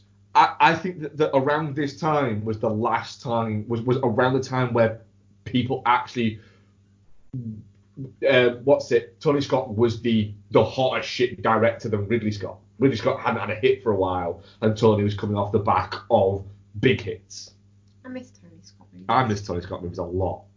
I'd love to watch a new Tony Scott movie. I would. I want them to find like a film reel, like just kicking around in his... Yeah, it'd be great. It's fantastic, and it's Bruce Willis being just unbelievably charismatic. It's Bruce Willis being peak Bruce Willis, yeah, isn't it? It is. It's absolutely fantastic, Last Boy Scout, and I do think it should get a what is it? It's genuinely a properly funny movie as well. I'm sorry, but you've said it should get a what is it? What should it get? It is what it is, Ian. It should get a reevaluation. Right, okay. That wasn't as obvious as your usual what is it. It should get a what is it? Well, I disagree. I think it was. What else are we watching next? Have you watched anything? Any time that I've had on my own recently, I've been spending playing the Resident Evil 2 remake, so I'm delirious from lack of sleep at this point. Go on then, you can be the next one as well. This is the first watch for me. Have you seen it before? I had seen it before a long time ago, but I'd forgotten about it. So we watched Mixed Nuts, which is essentially like about a Samaritan type helpline. Yeah, pretty much, yeah. Run at Christmas, and there's various obviously larger than life characters. They're getting shut down. They're getting evicted from their premises, which means they're going to have to shut down. Yeah. It's a Nora Ephron movie starring Steve Martin, but then also has Madeline Kahn in there, Robert Klein, Anthony Paglia, Juliette Lewis, Rob Reiner turns up, Rita Wilson's there, Adam Sandler is in it as well. Did I say Liev Schreiber? Yeah, Liev Schreiber as well. Yeah. And it's almost like a collection of scenes, isn't it? Yeah. It's oddly. It's a weird turn from Liev Schreiber, isn't it? Oddly chaotic. Yeah. It basically is Adam Sandler turning up and doing all of the Adam Sandler bits, isn't it? From the mid-90s Adam Sandler bits. So he sings, he does the voices. Yeah. And you get baseline Adam Sandler. Yeah, it was. I enjoyed it enough, but it's not going to enter my Christmas rotation. No, but it was. But I will watch it every few years. Yeah, it was good fun. Yeah, it's lower mid tier. It's not festive enough to enter Christmas rotation. It's festive in that it's set at Christmas. It's not particularly festive in tone. Yeah. Our last one. You can do this one. We rewatched Weekend at Bernie's 2 because why not? I gave Becky a choice. I said I would pick dinner, but I would only pick dinner if we watched one of two movies, and it was Son-in-Law. There's 3 movies: Son-in-Law, the Pauly Shore movie, In the Army Now, the Pauly Shore movie, or Weekend at Bernie's 2. And her response was, is Pauly Shore in Weekend at Bernie's 2? And when I said no, she said, well, obviously that fucking one. So we watched Weekend at Bernie's 2, which isn't as good as Weekend at Bernie's, because genuinely Weekend at Bernie's is in my top 20 movies of all time. But it's still an awful lot of fucking fun having Bernie essentially be possessed by voodoo, that where anytime music plays, he gets up and starts leading them towards buried treasure. It's the fact that when, like, invariably when the music starts, he's like laid on his face because he's fallen down. But the dancing starts from like his ass, so his ass just starts going like from side to side and bouncing around, and then gradually he kind of gets up. It's just so funnily done. I maintain, as a physical comedy, it is sheer fucking genius. And Terry Kaiser as Bernie Lomax in both movies is spectacular, but this is more of his movie. Yeah. It's just great. It is really funny, to be fair. Yeah. It's not as funny as the first, but it's still fantastic. Because the first is genuinely magnificent. I really like Weekend at Bernie's too. It is brilliant. But that's all we've watched this week. So I'll to kind of segue into me, I'll talk about Marvelous Brooklyn, because obviously you guys talked about it last week. And yeah, I think it's one of the best films of the year. So obviously I think I'm echoing what you guys said. I think it's really, really weird that it hasn't been more celebrated. Yeah. It's done okay over here. And it's certainly, I think critically, it seems to have done better over here than it did in the US. It feels like a film that isn't in cinemas anymore. It's 144 minutes long. It's an adult drama. It's got famous people in it, but nobody meteorically famous. And it just feels like a passion project from a writer-director who gives an enormous amount of fucks about what he's doing, makes some really brave creative choices. The fact that the novel is based in the 90s is fucking mental, considering this film. The setting feels absolutely perfect. Yeah. And Norton on occasion leans into the let's face it, Tourette's can be funny.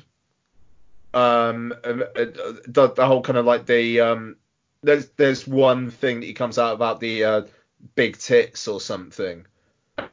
Yeah. It's like when it's like with Gugu and Batha Raw, and it's like kiss her on the mouth, Bailey, or something like that, and it's like it's quite sweet, but the thing is the humor comes from a good-natured place. I also it's what his brain wants to say that he wouldn't. Yeah, because Bailey is like sorry, go on. But also, what I like about it is nobody ever makes a big deal about his condition. Nobody ever takes the piss out about it. Everyone just kind of accepts it when he says, "I've got this brain thing," and everyone kind of just goes, "All right, fair enough." But that's the thing. There are little smiles from the things that he says, so it's not just like this is a world where no one notices it whatsoever. People do notice it, but it's just, that was fair enough. Yeah, Alec Baldwin is amazing. Like, I could listen. After seeing it, I listened to an episode of Here's the Thing, the podcast that Alec Baldwin does, where he interviewed Ed Norton, and hearing those two chat is kind of my version of watching a porno, really.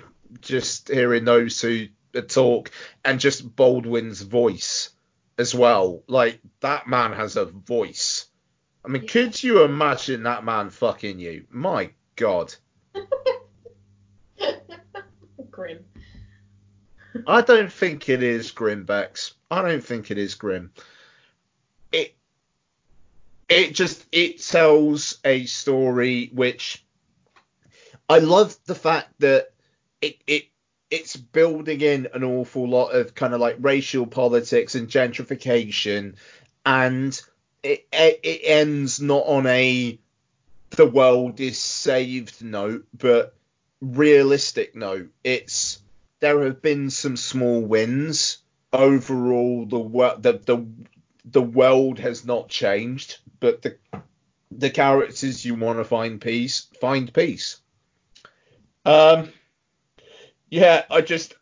think because it doesn't necessarily have something important, and because it's not an action blockbuster, it's occupying this middle ground, which, even though Netflix have only been making original films for like a half a decade, it feels like a film that you would expect to be a Netflix original. But it's so fucking good to see it on a big screen. It feels too high quality, and it feels too loved to be a Netflix movie. It absolutely feels like a labour of love. Like you can feel it all over the screen. Yeah, it does. I mean, it's interesting. Like I look back on, it's the end of the decade and you get quite reflective. And I look back on my like decade of podcasting, and when Lots was younger and before Netflix was what it is now, I was if I can watch things at home on my TV screen, and that's fucking brilliant. And I think in terms of the availability of things and the way that people from smaller towns can see things day and date that people in 10 years ago would only be able to see in cities. Like, you imagine Marriage Story. The fact that a film fan in the Rhondda Valleys can see Marriage Story without having to go to the one art house in Cardiff that is playing it is brilliant. Or without having to wait till it comes out on DVD. Oh, yeah, exactly. You know, but now they get to be involved in the conversation at the time that it's like culture. It's there. You know, I haven't seen Marriage Story yet, and I'm kicking myself. I haven't seen it yet, but so I used to be very. If I can watch it on a small screen, I'm going to watch it on a small screen because that's great for my situation. And that, I think that's totally still there.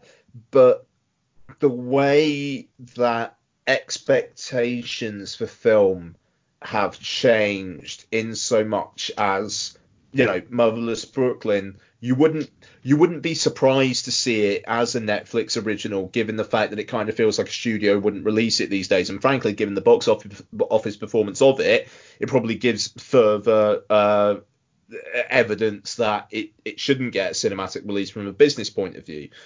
But the fact that I was able to go and see this on a Sunday afternoon and spend 2.5 hours in a cinema with a few other people, just kind of like wallowing in it, and when the laughs came, people were laughing, and the rest of the time everybody was fucking silent.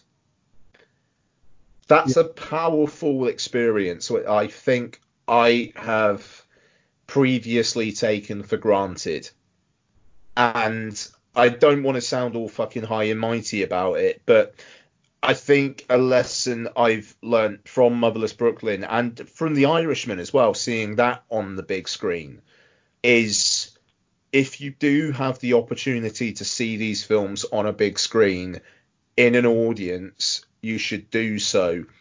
And it feels like the battle's kind of been lost, but at the same time, at least there is the silver lining that person in nowhere near a independent cinema still gets to watch this stuff. So it is swings and roundabouts, but the big screen experience for a film like this is important. It is. We get. It's a lot better film. It's a film. I think that in a few years' time, people will start to go, "Holy fuck! Yeah, this is great." Oddly, this will find its place when it gets released on something like Netflix. Yeah. Yeah, that's exactly it. You know that it's weird. If this film was released in like 2016 or something, you know that people end of the decade would be like, why didn't people go and see this in the cinema? Yeah. You know, if this was released, if somebody had put a little bit more, if the studio had put a little bit more behind this, then I keep going back to it, but that scene in the bathhouse between Norton and Baldwin is Baldwin's best supporting actor clip at the Oscars. Yeah. Because the level of this is a bad dude of that is palpable. His complete, not even lack of remorse, but his sense of entitlement in that, of the way he's describing, and spoiler guys, the way he's describing raping somebody, that he doesn't even seem to see it as something that he's done that was wrong, that he wanted something, therefore he took it, is the way that it's done so flippantly, and so there's no moment for it, is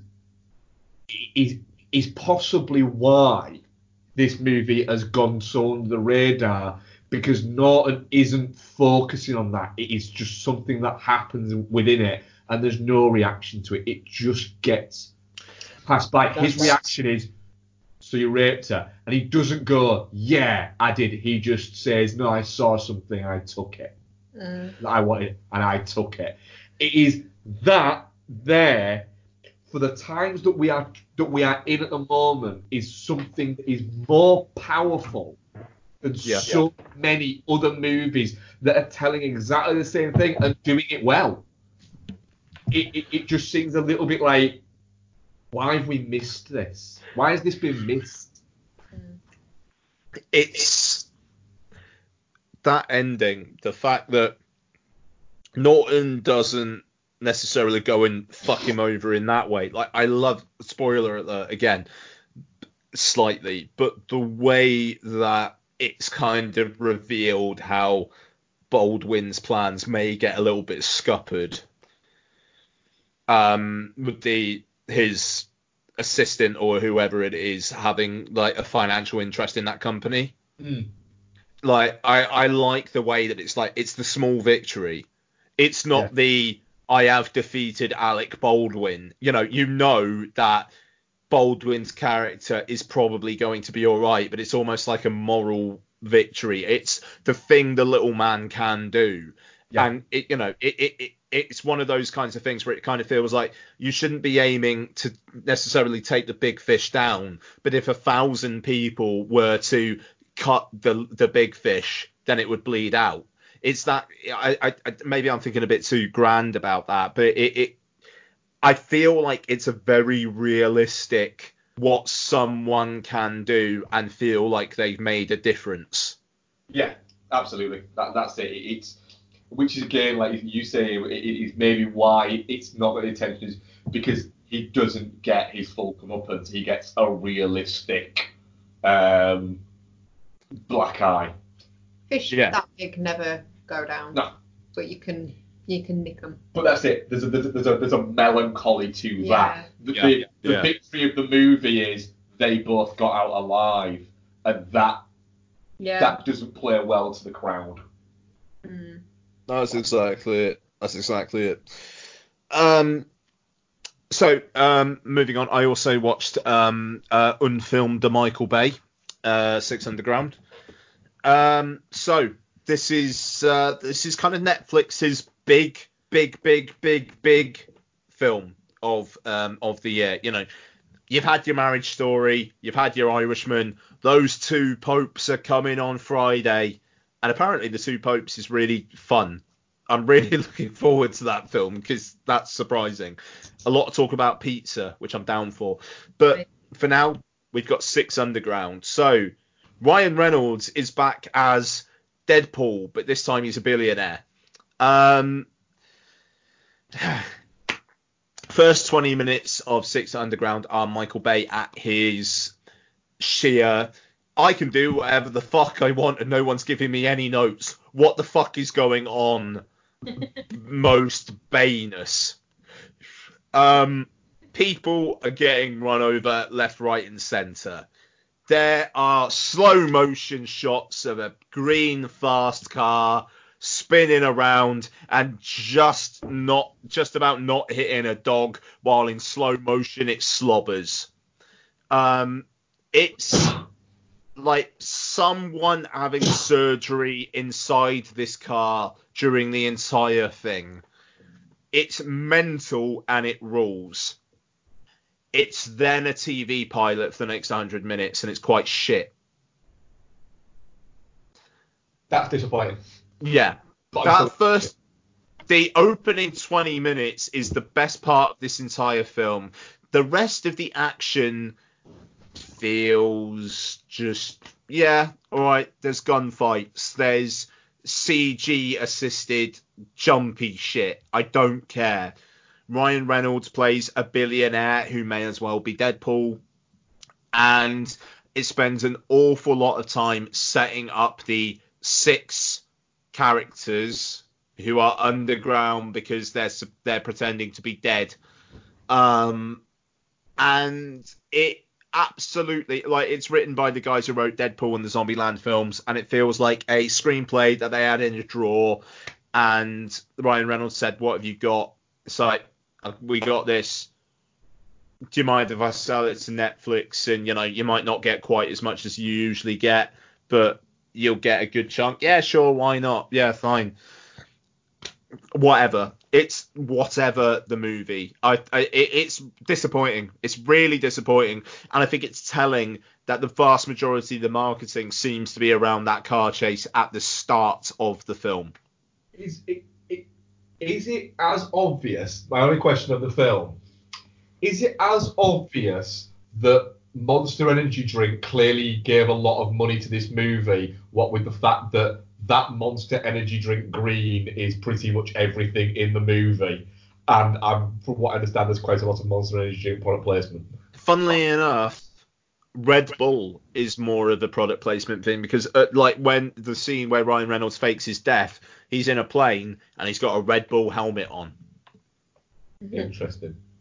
No, it says at the start on the Netflix thing. Sponsored this movie.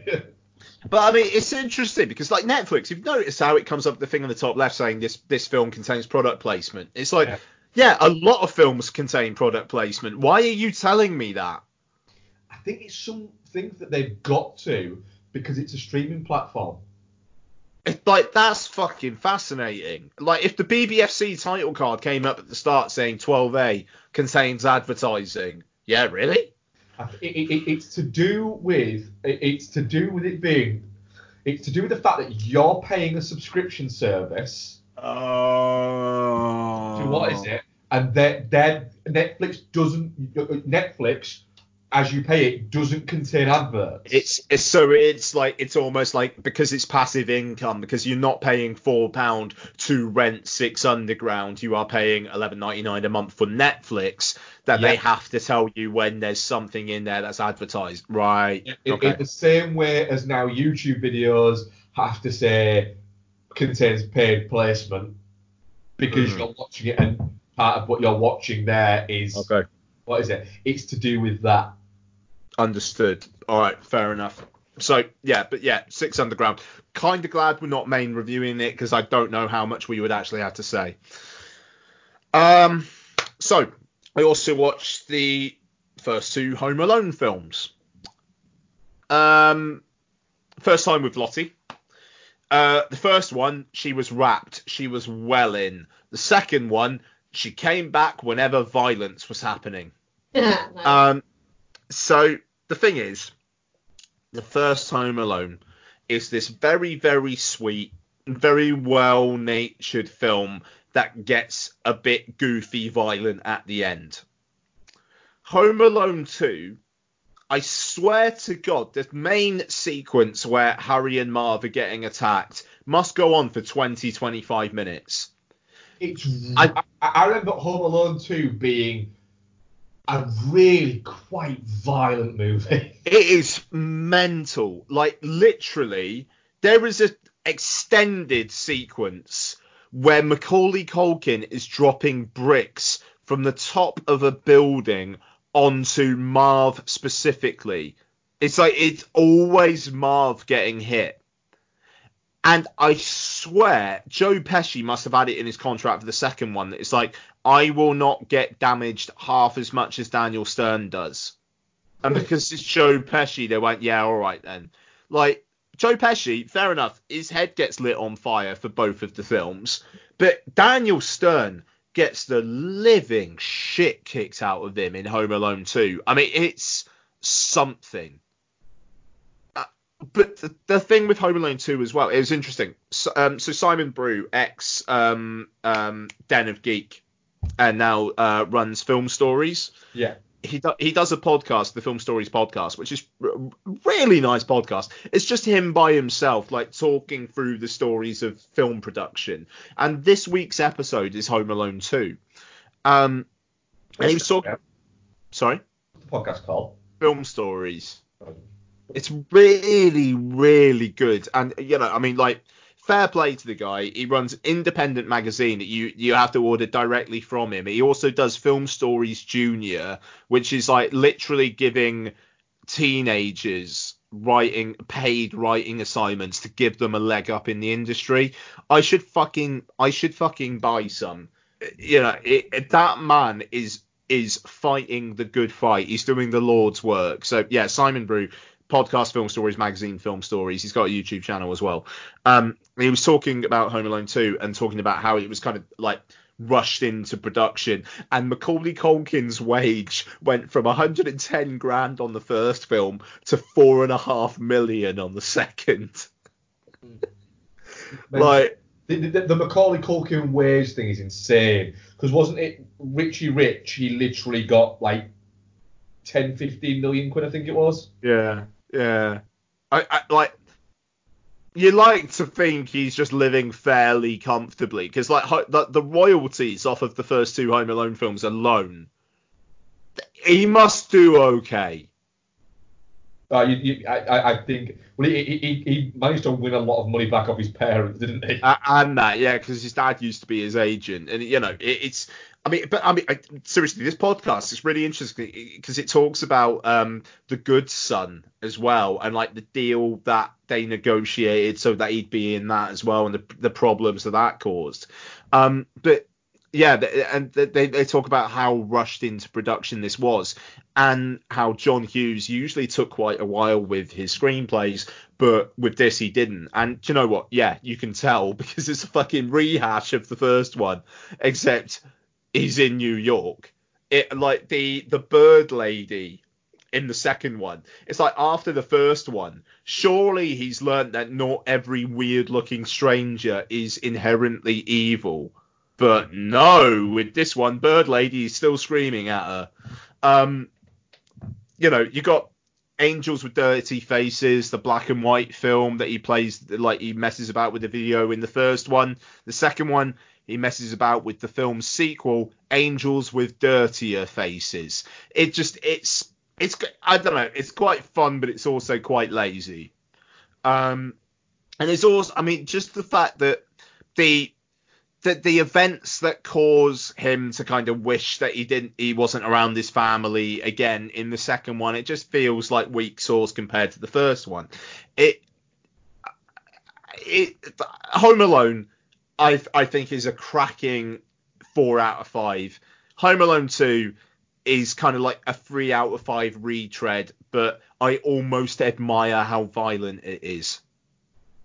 I have a very special place for Home Alone. I think it genuinely is a properly great movie. And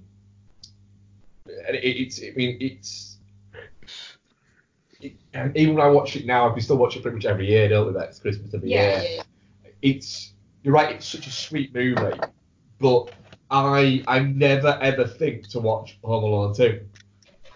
No, and I think that's fair. I think that's totally fair. I mean, to be honest with you, I think now we will just watch Home Alone. It's like I told Lots after Home Alone there's a sequel to Home Alone, and she wanted to watch it. So it was like, all right, the next day we watched it, you know. Yeah, sorry, I'm just trying to clean up these beer cans, sorry. Yeah, I will just watch Home Alone going forward, you know. I think that's all you need to do. And it next year, I think we get the Disney Plus Home Alone reboot, so that'll be fun. Which stars one of the kids out of Jojo Rabbit. That's right, and Archie Yates, is that like the one who plays his mate? Yeah. Okay. But Ellie Kempner from Unbreakable Kimmy Schmidt is the mum, and I like Kimmy Schmidt, so, you know, that's something. Well, the dad's somebody. The dad is somebody. Find out who the dad is now. The dad is somebody. Rob Delaney? Yeah, it is. That. Rob Delaney and Ellie Kempner. It kind of makes me think maybe their roles will be bigger, weirdly. Yeah, I think it is. It's not I don't think it's like it's a reboot, but I think it's gonna have more to do, apparently. Yeah, that's intriguing. That's intriguing. And lastly, I watched on 4K disc a rewatch of Once Upon a Time in Hollywood. Looks lovely in 4K disc format, and that film rules, as we know, and we will likely talk about it again in a few weeks' time. So hey. Yeah. So, Brad, it's your time. And Andrew, to be fair, it was actually technically your pick, so, you know, but thank you for backing Brad up. The Remains of the Day is directed by James Ivory and stars Anthony Hopkins, Emma Thompson, Hugh Grant, James Fox, and others. Christopher Reeve's in there as well, isn't he? So, what's this about? A butler played by Anthony Hopkins.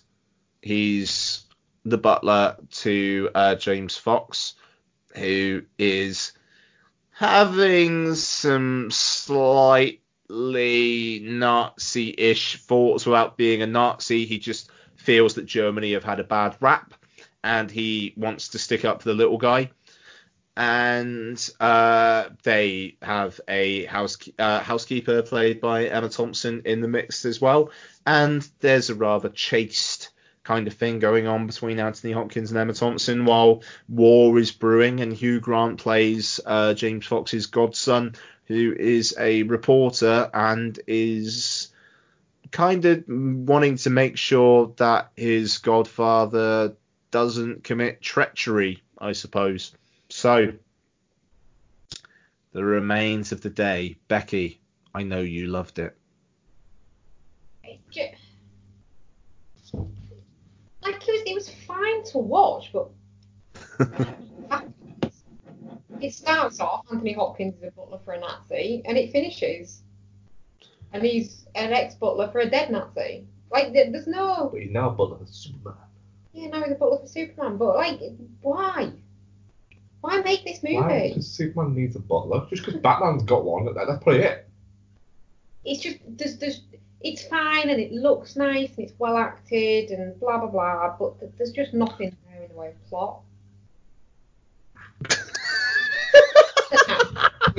He's tricked into being a Nazi, or he misguidedly he's just a Nazi.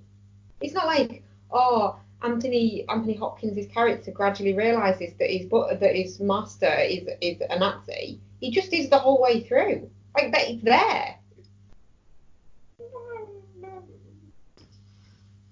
And then there's the will they, won't they, no they won't, Emma Thompson shit.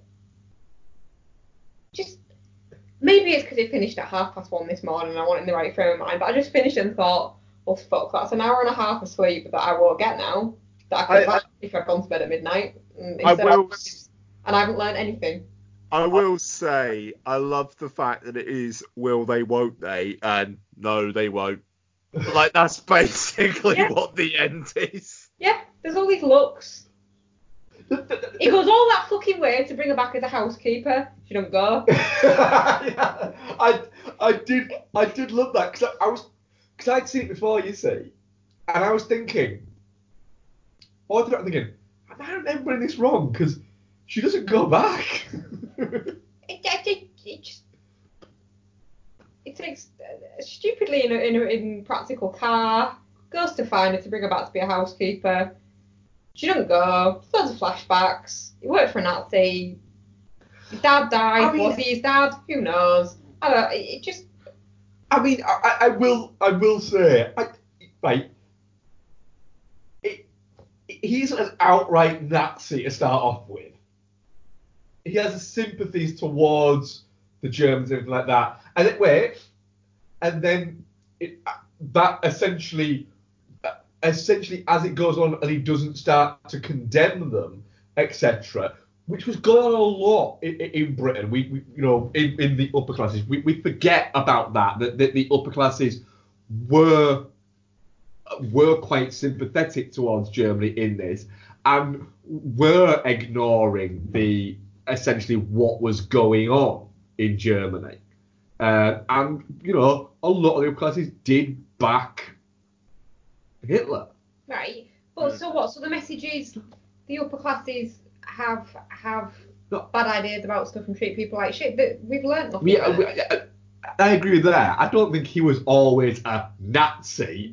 What is that? I don't agree with you on that. I don't think he becomes a Nazi. I think he's Nazi sympathizer. It's just that he never has a moment where he goes, actually, no, this isn't what I thought it was. He knows what it is, and he still keeps thinking it's what he thought it was, and he never actually has that moment of somebody going, God, these guys are fucking wrong.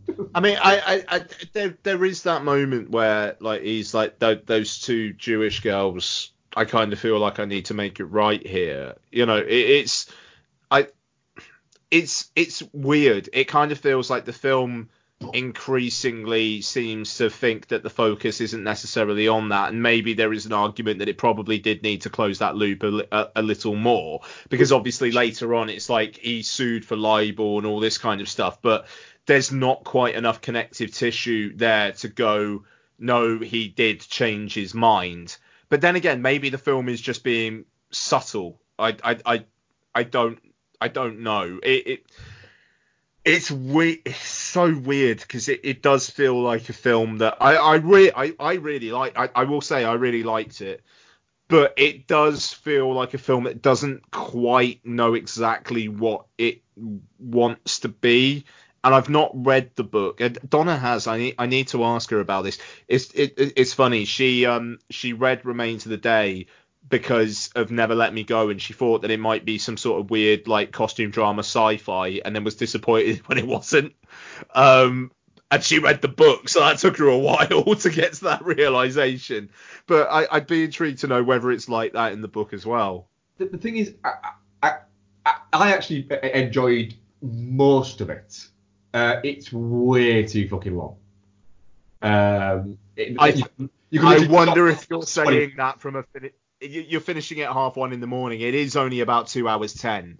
Like, I can get rid of the last 20 minutes because the story I'm more interested in is the stately home lord is Nazi sympathiser rather than the will they won't they. Because no, they won't. Even when I remember first watching it, I thought they won't.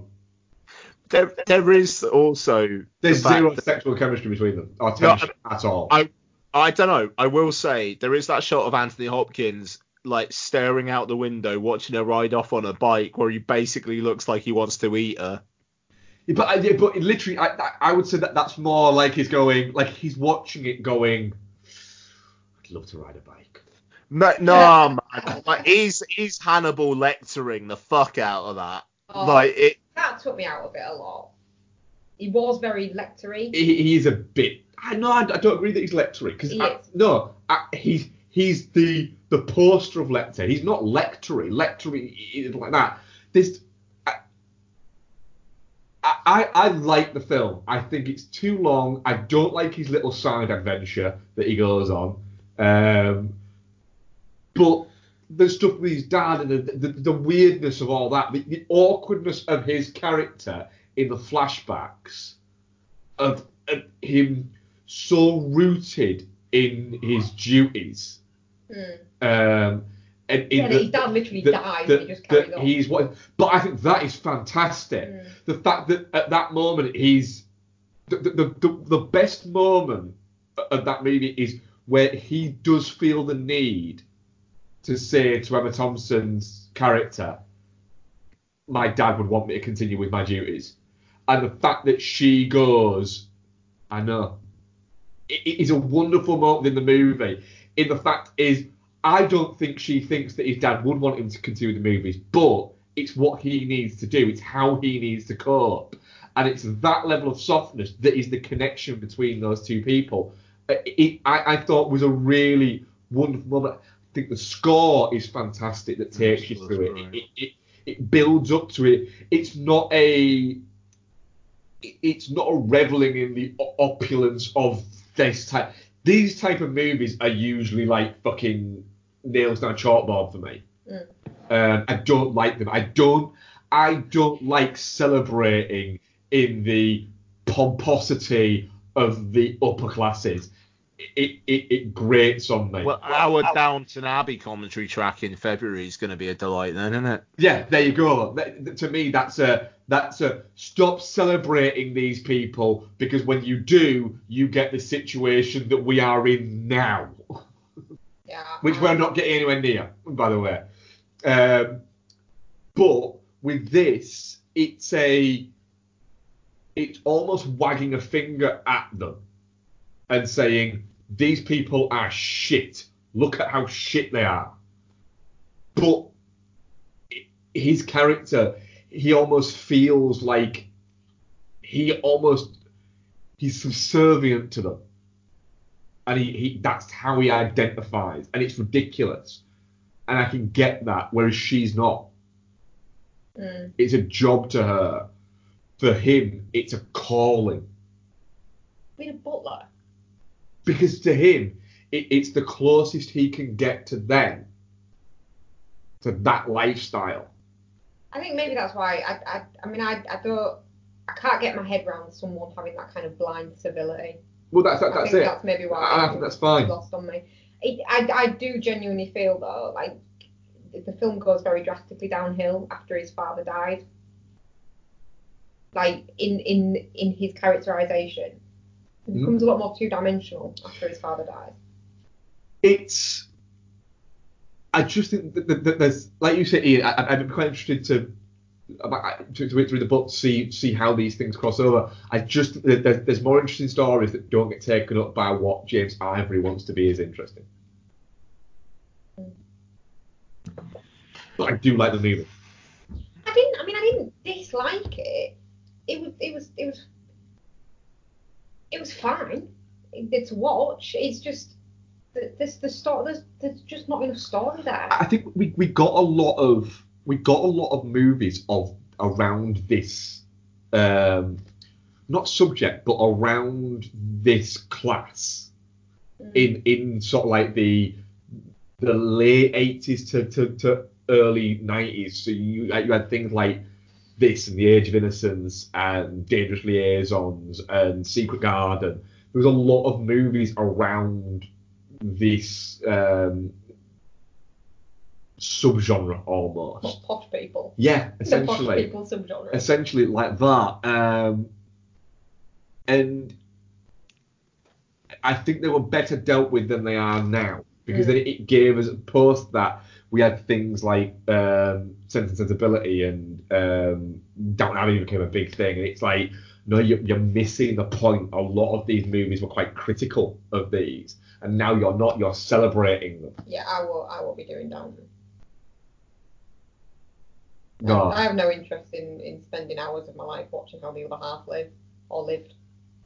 Yeah, I'm interested to watch Downton Abbey in the sense that I still have no idea what Downton Abbey is, and I'm looking forward to going into the movie having no idea what Downton Abbey is.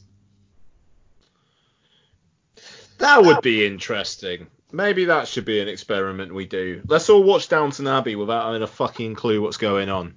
Yeah. Again, like when I watched the third Hobbit movie, which literally starts mid-scene to how the second ends. The second one ends. That's right, you did watch that, didn't you? Good on you. In the cinema as well. But no, I mean, next to a kid who was really fucking into it, and his mum was really disinterested. So the kid ended up like hitting me and pointing at the screen, going, "That's blah," and I was going, "Oh, that's amazing, isn't it?"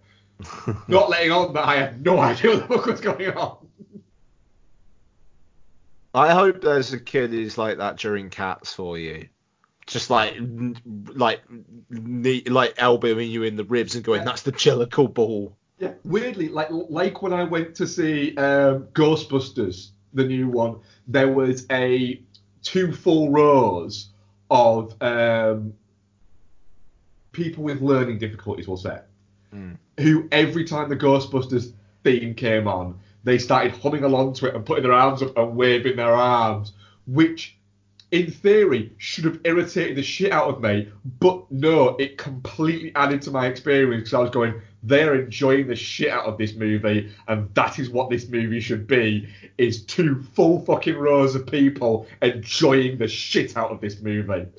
You have to be a real miserable bastard to not have fun with that movie. But I loved that they were getting on with that movie, and it didn't take me out of it at all. It just only added to my enjoyment, because every time it started, I thought, here we fucking go. Nice. So, remains the day.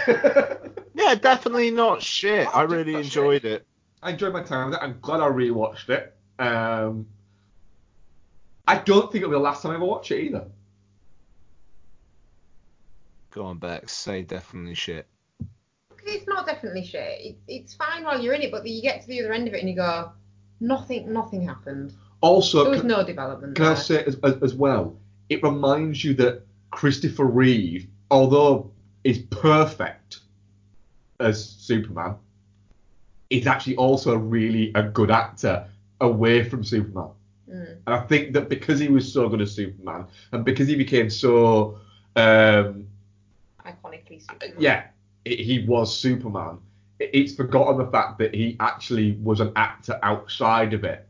Whereas somebody like, for instance, Roger Moore always said that, no, I'm not an actor. I was a handsome man who was James Bond. And I was very lucky that happened to me.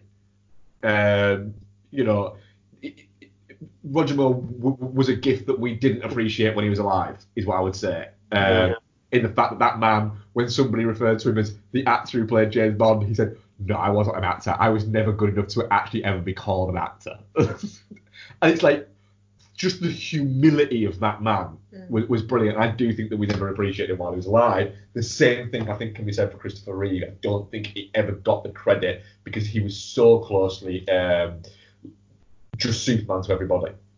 Yeah. Totally fair. Beautiful. And there's probably a lot of great content out there that shows him as being a great actor. And he the big scene he has in this, he's really, really good. He delivers it in such a biting way. Oh, that speech where like he kind of says the pleasantries, then sits down and then stands up again. Yeah. And then gets into it. Yeah. It's great. It's brilliant. And then but also at the turn of where he makes a joke about Anthony Hopkins and Emma Thompson and realizes that he might have upset Anthony Hopkins. And makes a point of saying, and it's very clever where that scene is placed in the movie, because he makes a point of then apologising to him and saying, I'm sorry, I didn't mean to offend you. I wasn't, what is it? And the fact that he gives him the car and says, he's not lending him the car, or what is it? He's basically giving him the car without saying to him, that's your car, I'm giving you the car. And one of the reasons why he's taken on Darlington Hall is because he gets the butler as part of it. Yeah. All that sets you up for him being a decent person later on in the movie. So you can watch it and go, no, he's one of the good guys. The rest of them, the arseholes. Absolutely. It's not shit. It's not. I think you need to give an extra star for the scene where Anthony Hopkins tries to talk to Hugh Grant about the birds and the bees. Yeah, and you look at it going, look, Hugh Grant knows about the fucking birds and the bees, and the character that Hugh Grant's playing knows about the birds and the bees. But it is just the fact that all the way through the film after, Hugh Grant just seems genuinely tickled whenever he speaks to Anthony Hopkins. It's just like, kind of like, he's like, I always enjoy our little conversations. And, it's... I really have before of a fish man. It's fucking brilliant. It's brilliant. Because you get the thing that Hopkins going, oh, you have no idea what I'm talking about, and now I just have to talk. Now I need to read shitloads of books about fish so I can continue these conversations. No, I mean, it's great. I mean, fair play. Hugh Grant's on good form here as well. It's like he's funny when he needs to be, but he's also that final scene where it's just like he's trying to get Hopkins to understand this isn't right, and that like the nobility, but also the fucking wanted to wring his neck, like in Hopkins going like, he's a good man, he's doing it, he's doing what he thinks is best and sticking up for his master despite the fact that he's obviously doing bad shit, which it's like, does Hopkins understand? Or there's that scene where that one guy's asking him all those questions and Hopkins is like, I'm afraid I don't understand, sir. And and it's, does he not understand? No, or is he just too polite? He understands. He understands absolutely. He's clearly an educated enough man for all of this. Yeah. But he understands that he's not allowed have an opinion. To have an opinion, because he's staff. He's not there to have an opinion unless somebody is expressly asking him for his opinion, and he knows in that moment, this guy isn't asking my opinion. I am literally here as a tool for this man to make his point, and this is what I have to do. It's why he looks up a few times at Lord Darlington. Yeah. Because he's looking for some kind of, what is it, for him to go, a motion that allows him to answer the question. But the fact that he doesn't get that, he's got to play along. Yeah. And it's the absolute dedication to being to his job that gets him through it, that also leads him to not have a life. That's really interesting. Yeah. No. What I took from that was it was a bit of a his world is serving that house. He doesn't seem to take any interest in anything that's going on in the wider world. So why would he know? I think he has to know points to be able to work in that house. It's just like, is he looking to Lord Darlington because he's looking for permission to answer, or is because it's, can you not get me out of this? No, I think he could have been. I think he'd have been comfortable enough if that guy had been essentially saying that for hours, because he's fine with it. He isn't getting embarrassed by it. Okay. I don't think he's embarrassed by it. I think he's just, I'm fine. This is what I am here to do. I am here to be whatever these people need me to be. The brilliant moment when we thought that the conversation that Lord Darlington has with Anthony Hopkins when he's talking about his nephew. He's not nephew, his godson. And me and Becky going, is he asking Anthony Hopkins to get him a hooker? This is a bit awkward, Stevens. It's a bit above and beyond. And me and Becky going, is he saying get a whore? And then it's like, oh no, it's levels below that. Yeah. I think that adult man probably knows about the version that he is. But it's the fact that he doesn't think he would do. Yeah. When actually, Grant probably does want her. I mean, yeah. Oh. No, there's no allegedly. He got caught with a hooker. He's fine with that. Yeah. What was that scene with the book about? That was the most awkward shit I've seen on screen in a long time. Which one? Well, he's just stood in a corner eventually. Like, Emma Thompson backed him into a corner and he's like hugging his book. Like, I get it. He doesn't want her to see that he's got this soppy side and he's reading a romance novel. But it's just so awkwardly done. But I think it's supposed to be awkward. I get that, but it is. It succeeds in its awkwardness, and it's just like, it's quite like, oh, this isn't nice. Yeah, and then there's that lingering look between them, and it's like, oh god, will they, won't they, will they? I really fucking hope they don't. This is gross. I would have watched Hopkins fuck this shit out of Thompson. Come on, who doesn't want that? It would have been a little. Emma Thompson, probably. It would have been a little bit like a period piece of where Will loses his virginity in The Inbetweeners. Okay. It would have been like that. It would have been the most rigid sex anyone's ever had. Rigid. Oh yeah, ew. It just. So you're definitely not shit, Becky? Are you? For its lack of a story, I think I've got to go Touching Claw. Fair enough. Oh, okay. There's no story there. There's this internal romantic intrigue that never comes to anything. There's not even intrigue. There's the regaining of the housekeeper, which never comes to anything. Doesn't regain. And the boss is a Nazi sympathiser throughout. There's no development there. And an anti-Semite. And an anti-Semite. Nah. I'll never watch that again. Fair enough. Unless I'm really tired and I want something like to just put on and go to sleep so that I know I'm going to fall asleep to. I can find you more movies. Yeah. Questions? Yeah, what we got? We have a couple. Rick Kidd at Rick J. Kidd. Been thinking about films of the decade, and I've realised there is one film which everyone seems to absolutely adore, but for me, whilst it's a good watch, it's nowhere near my films of the decade list. He doesn't actually specify the film, by the way. What films do you feel your view is out of sync with the general consensus? This could be fucking anything for you, couldn't it?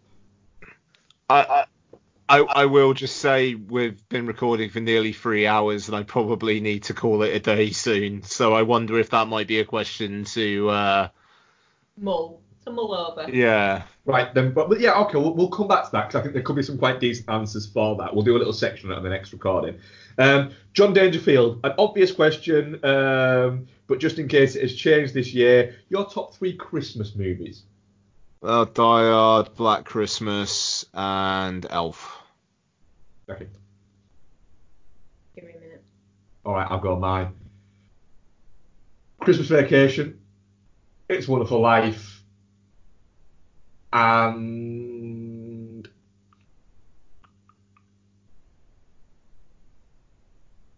probably Die Hard.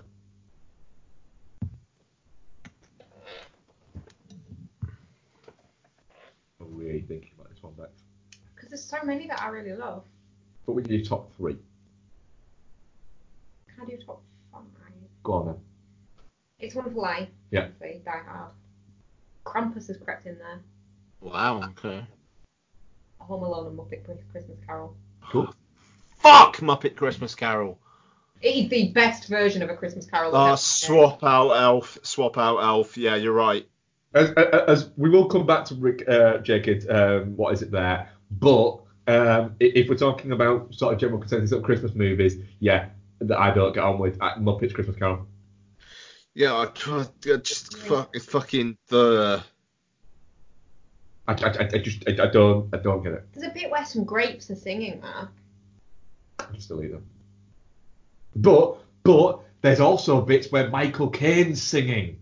I know, it's mint. Yeah, it's great. You've got to watch the uncut version so you get his ballad as well. You've got to watch like the proper version so you get his ballad. Yeah, fuck off, Mark. I don't want Michael Caine's ballad. I don't want Michael Caine's Brexity ballad.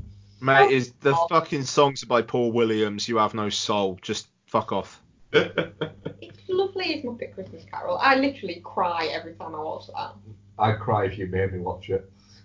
Well, I don't, do I? What are we covering next week, Ian? We'll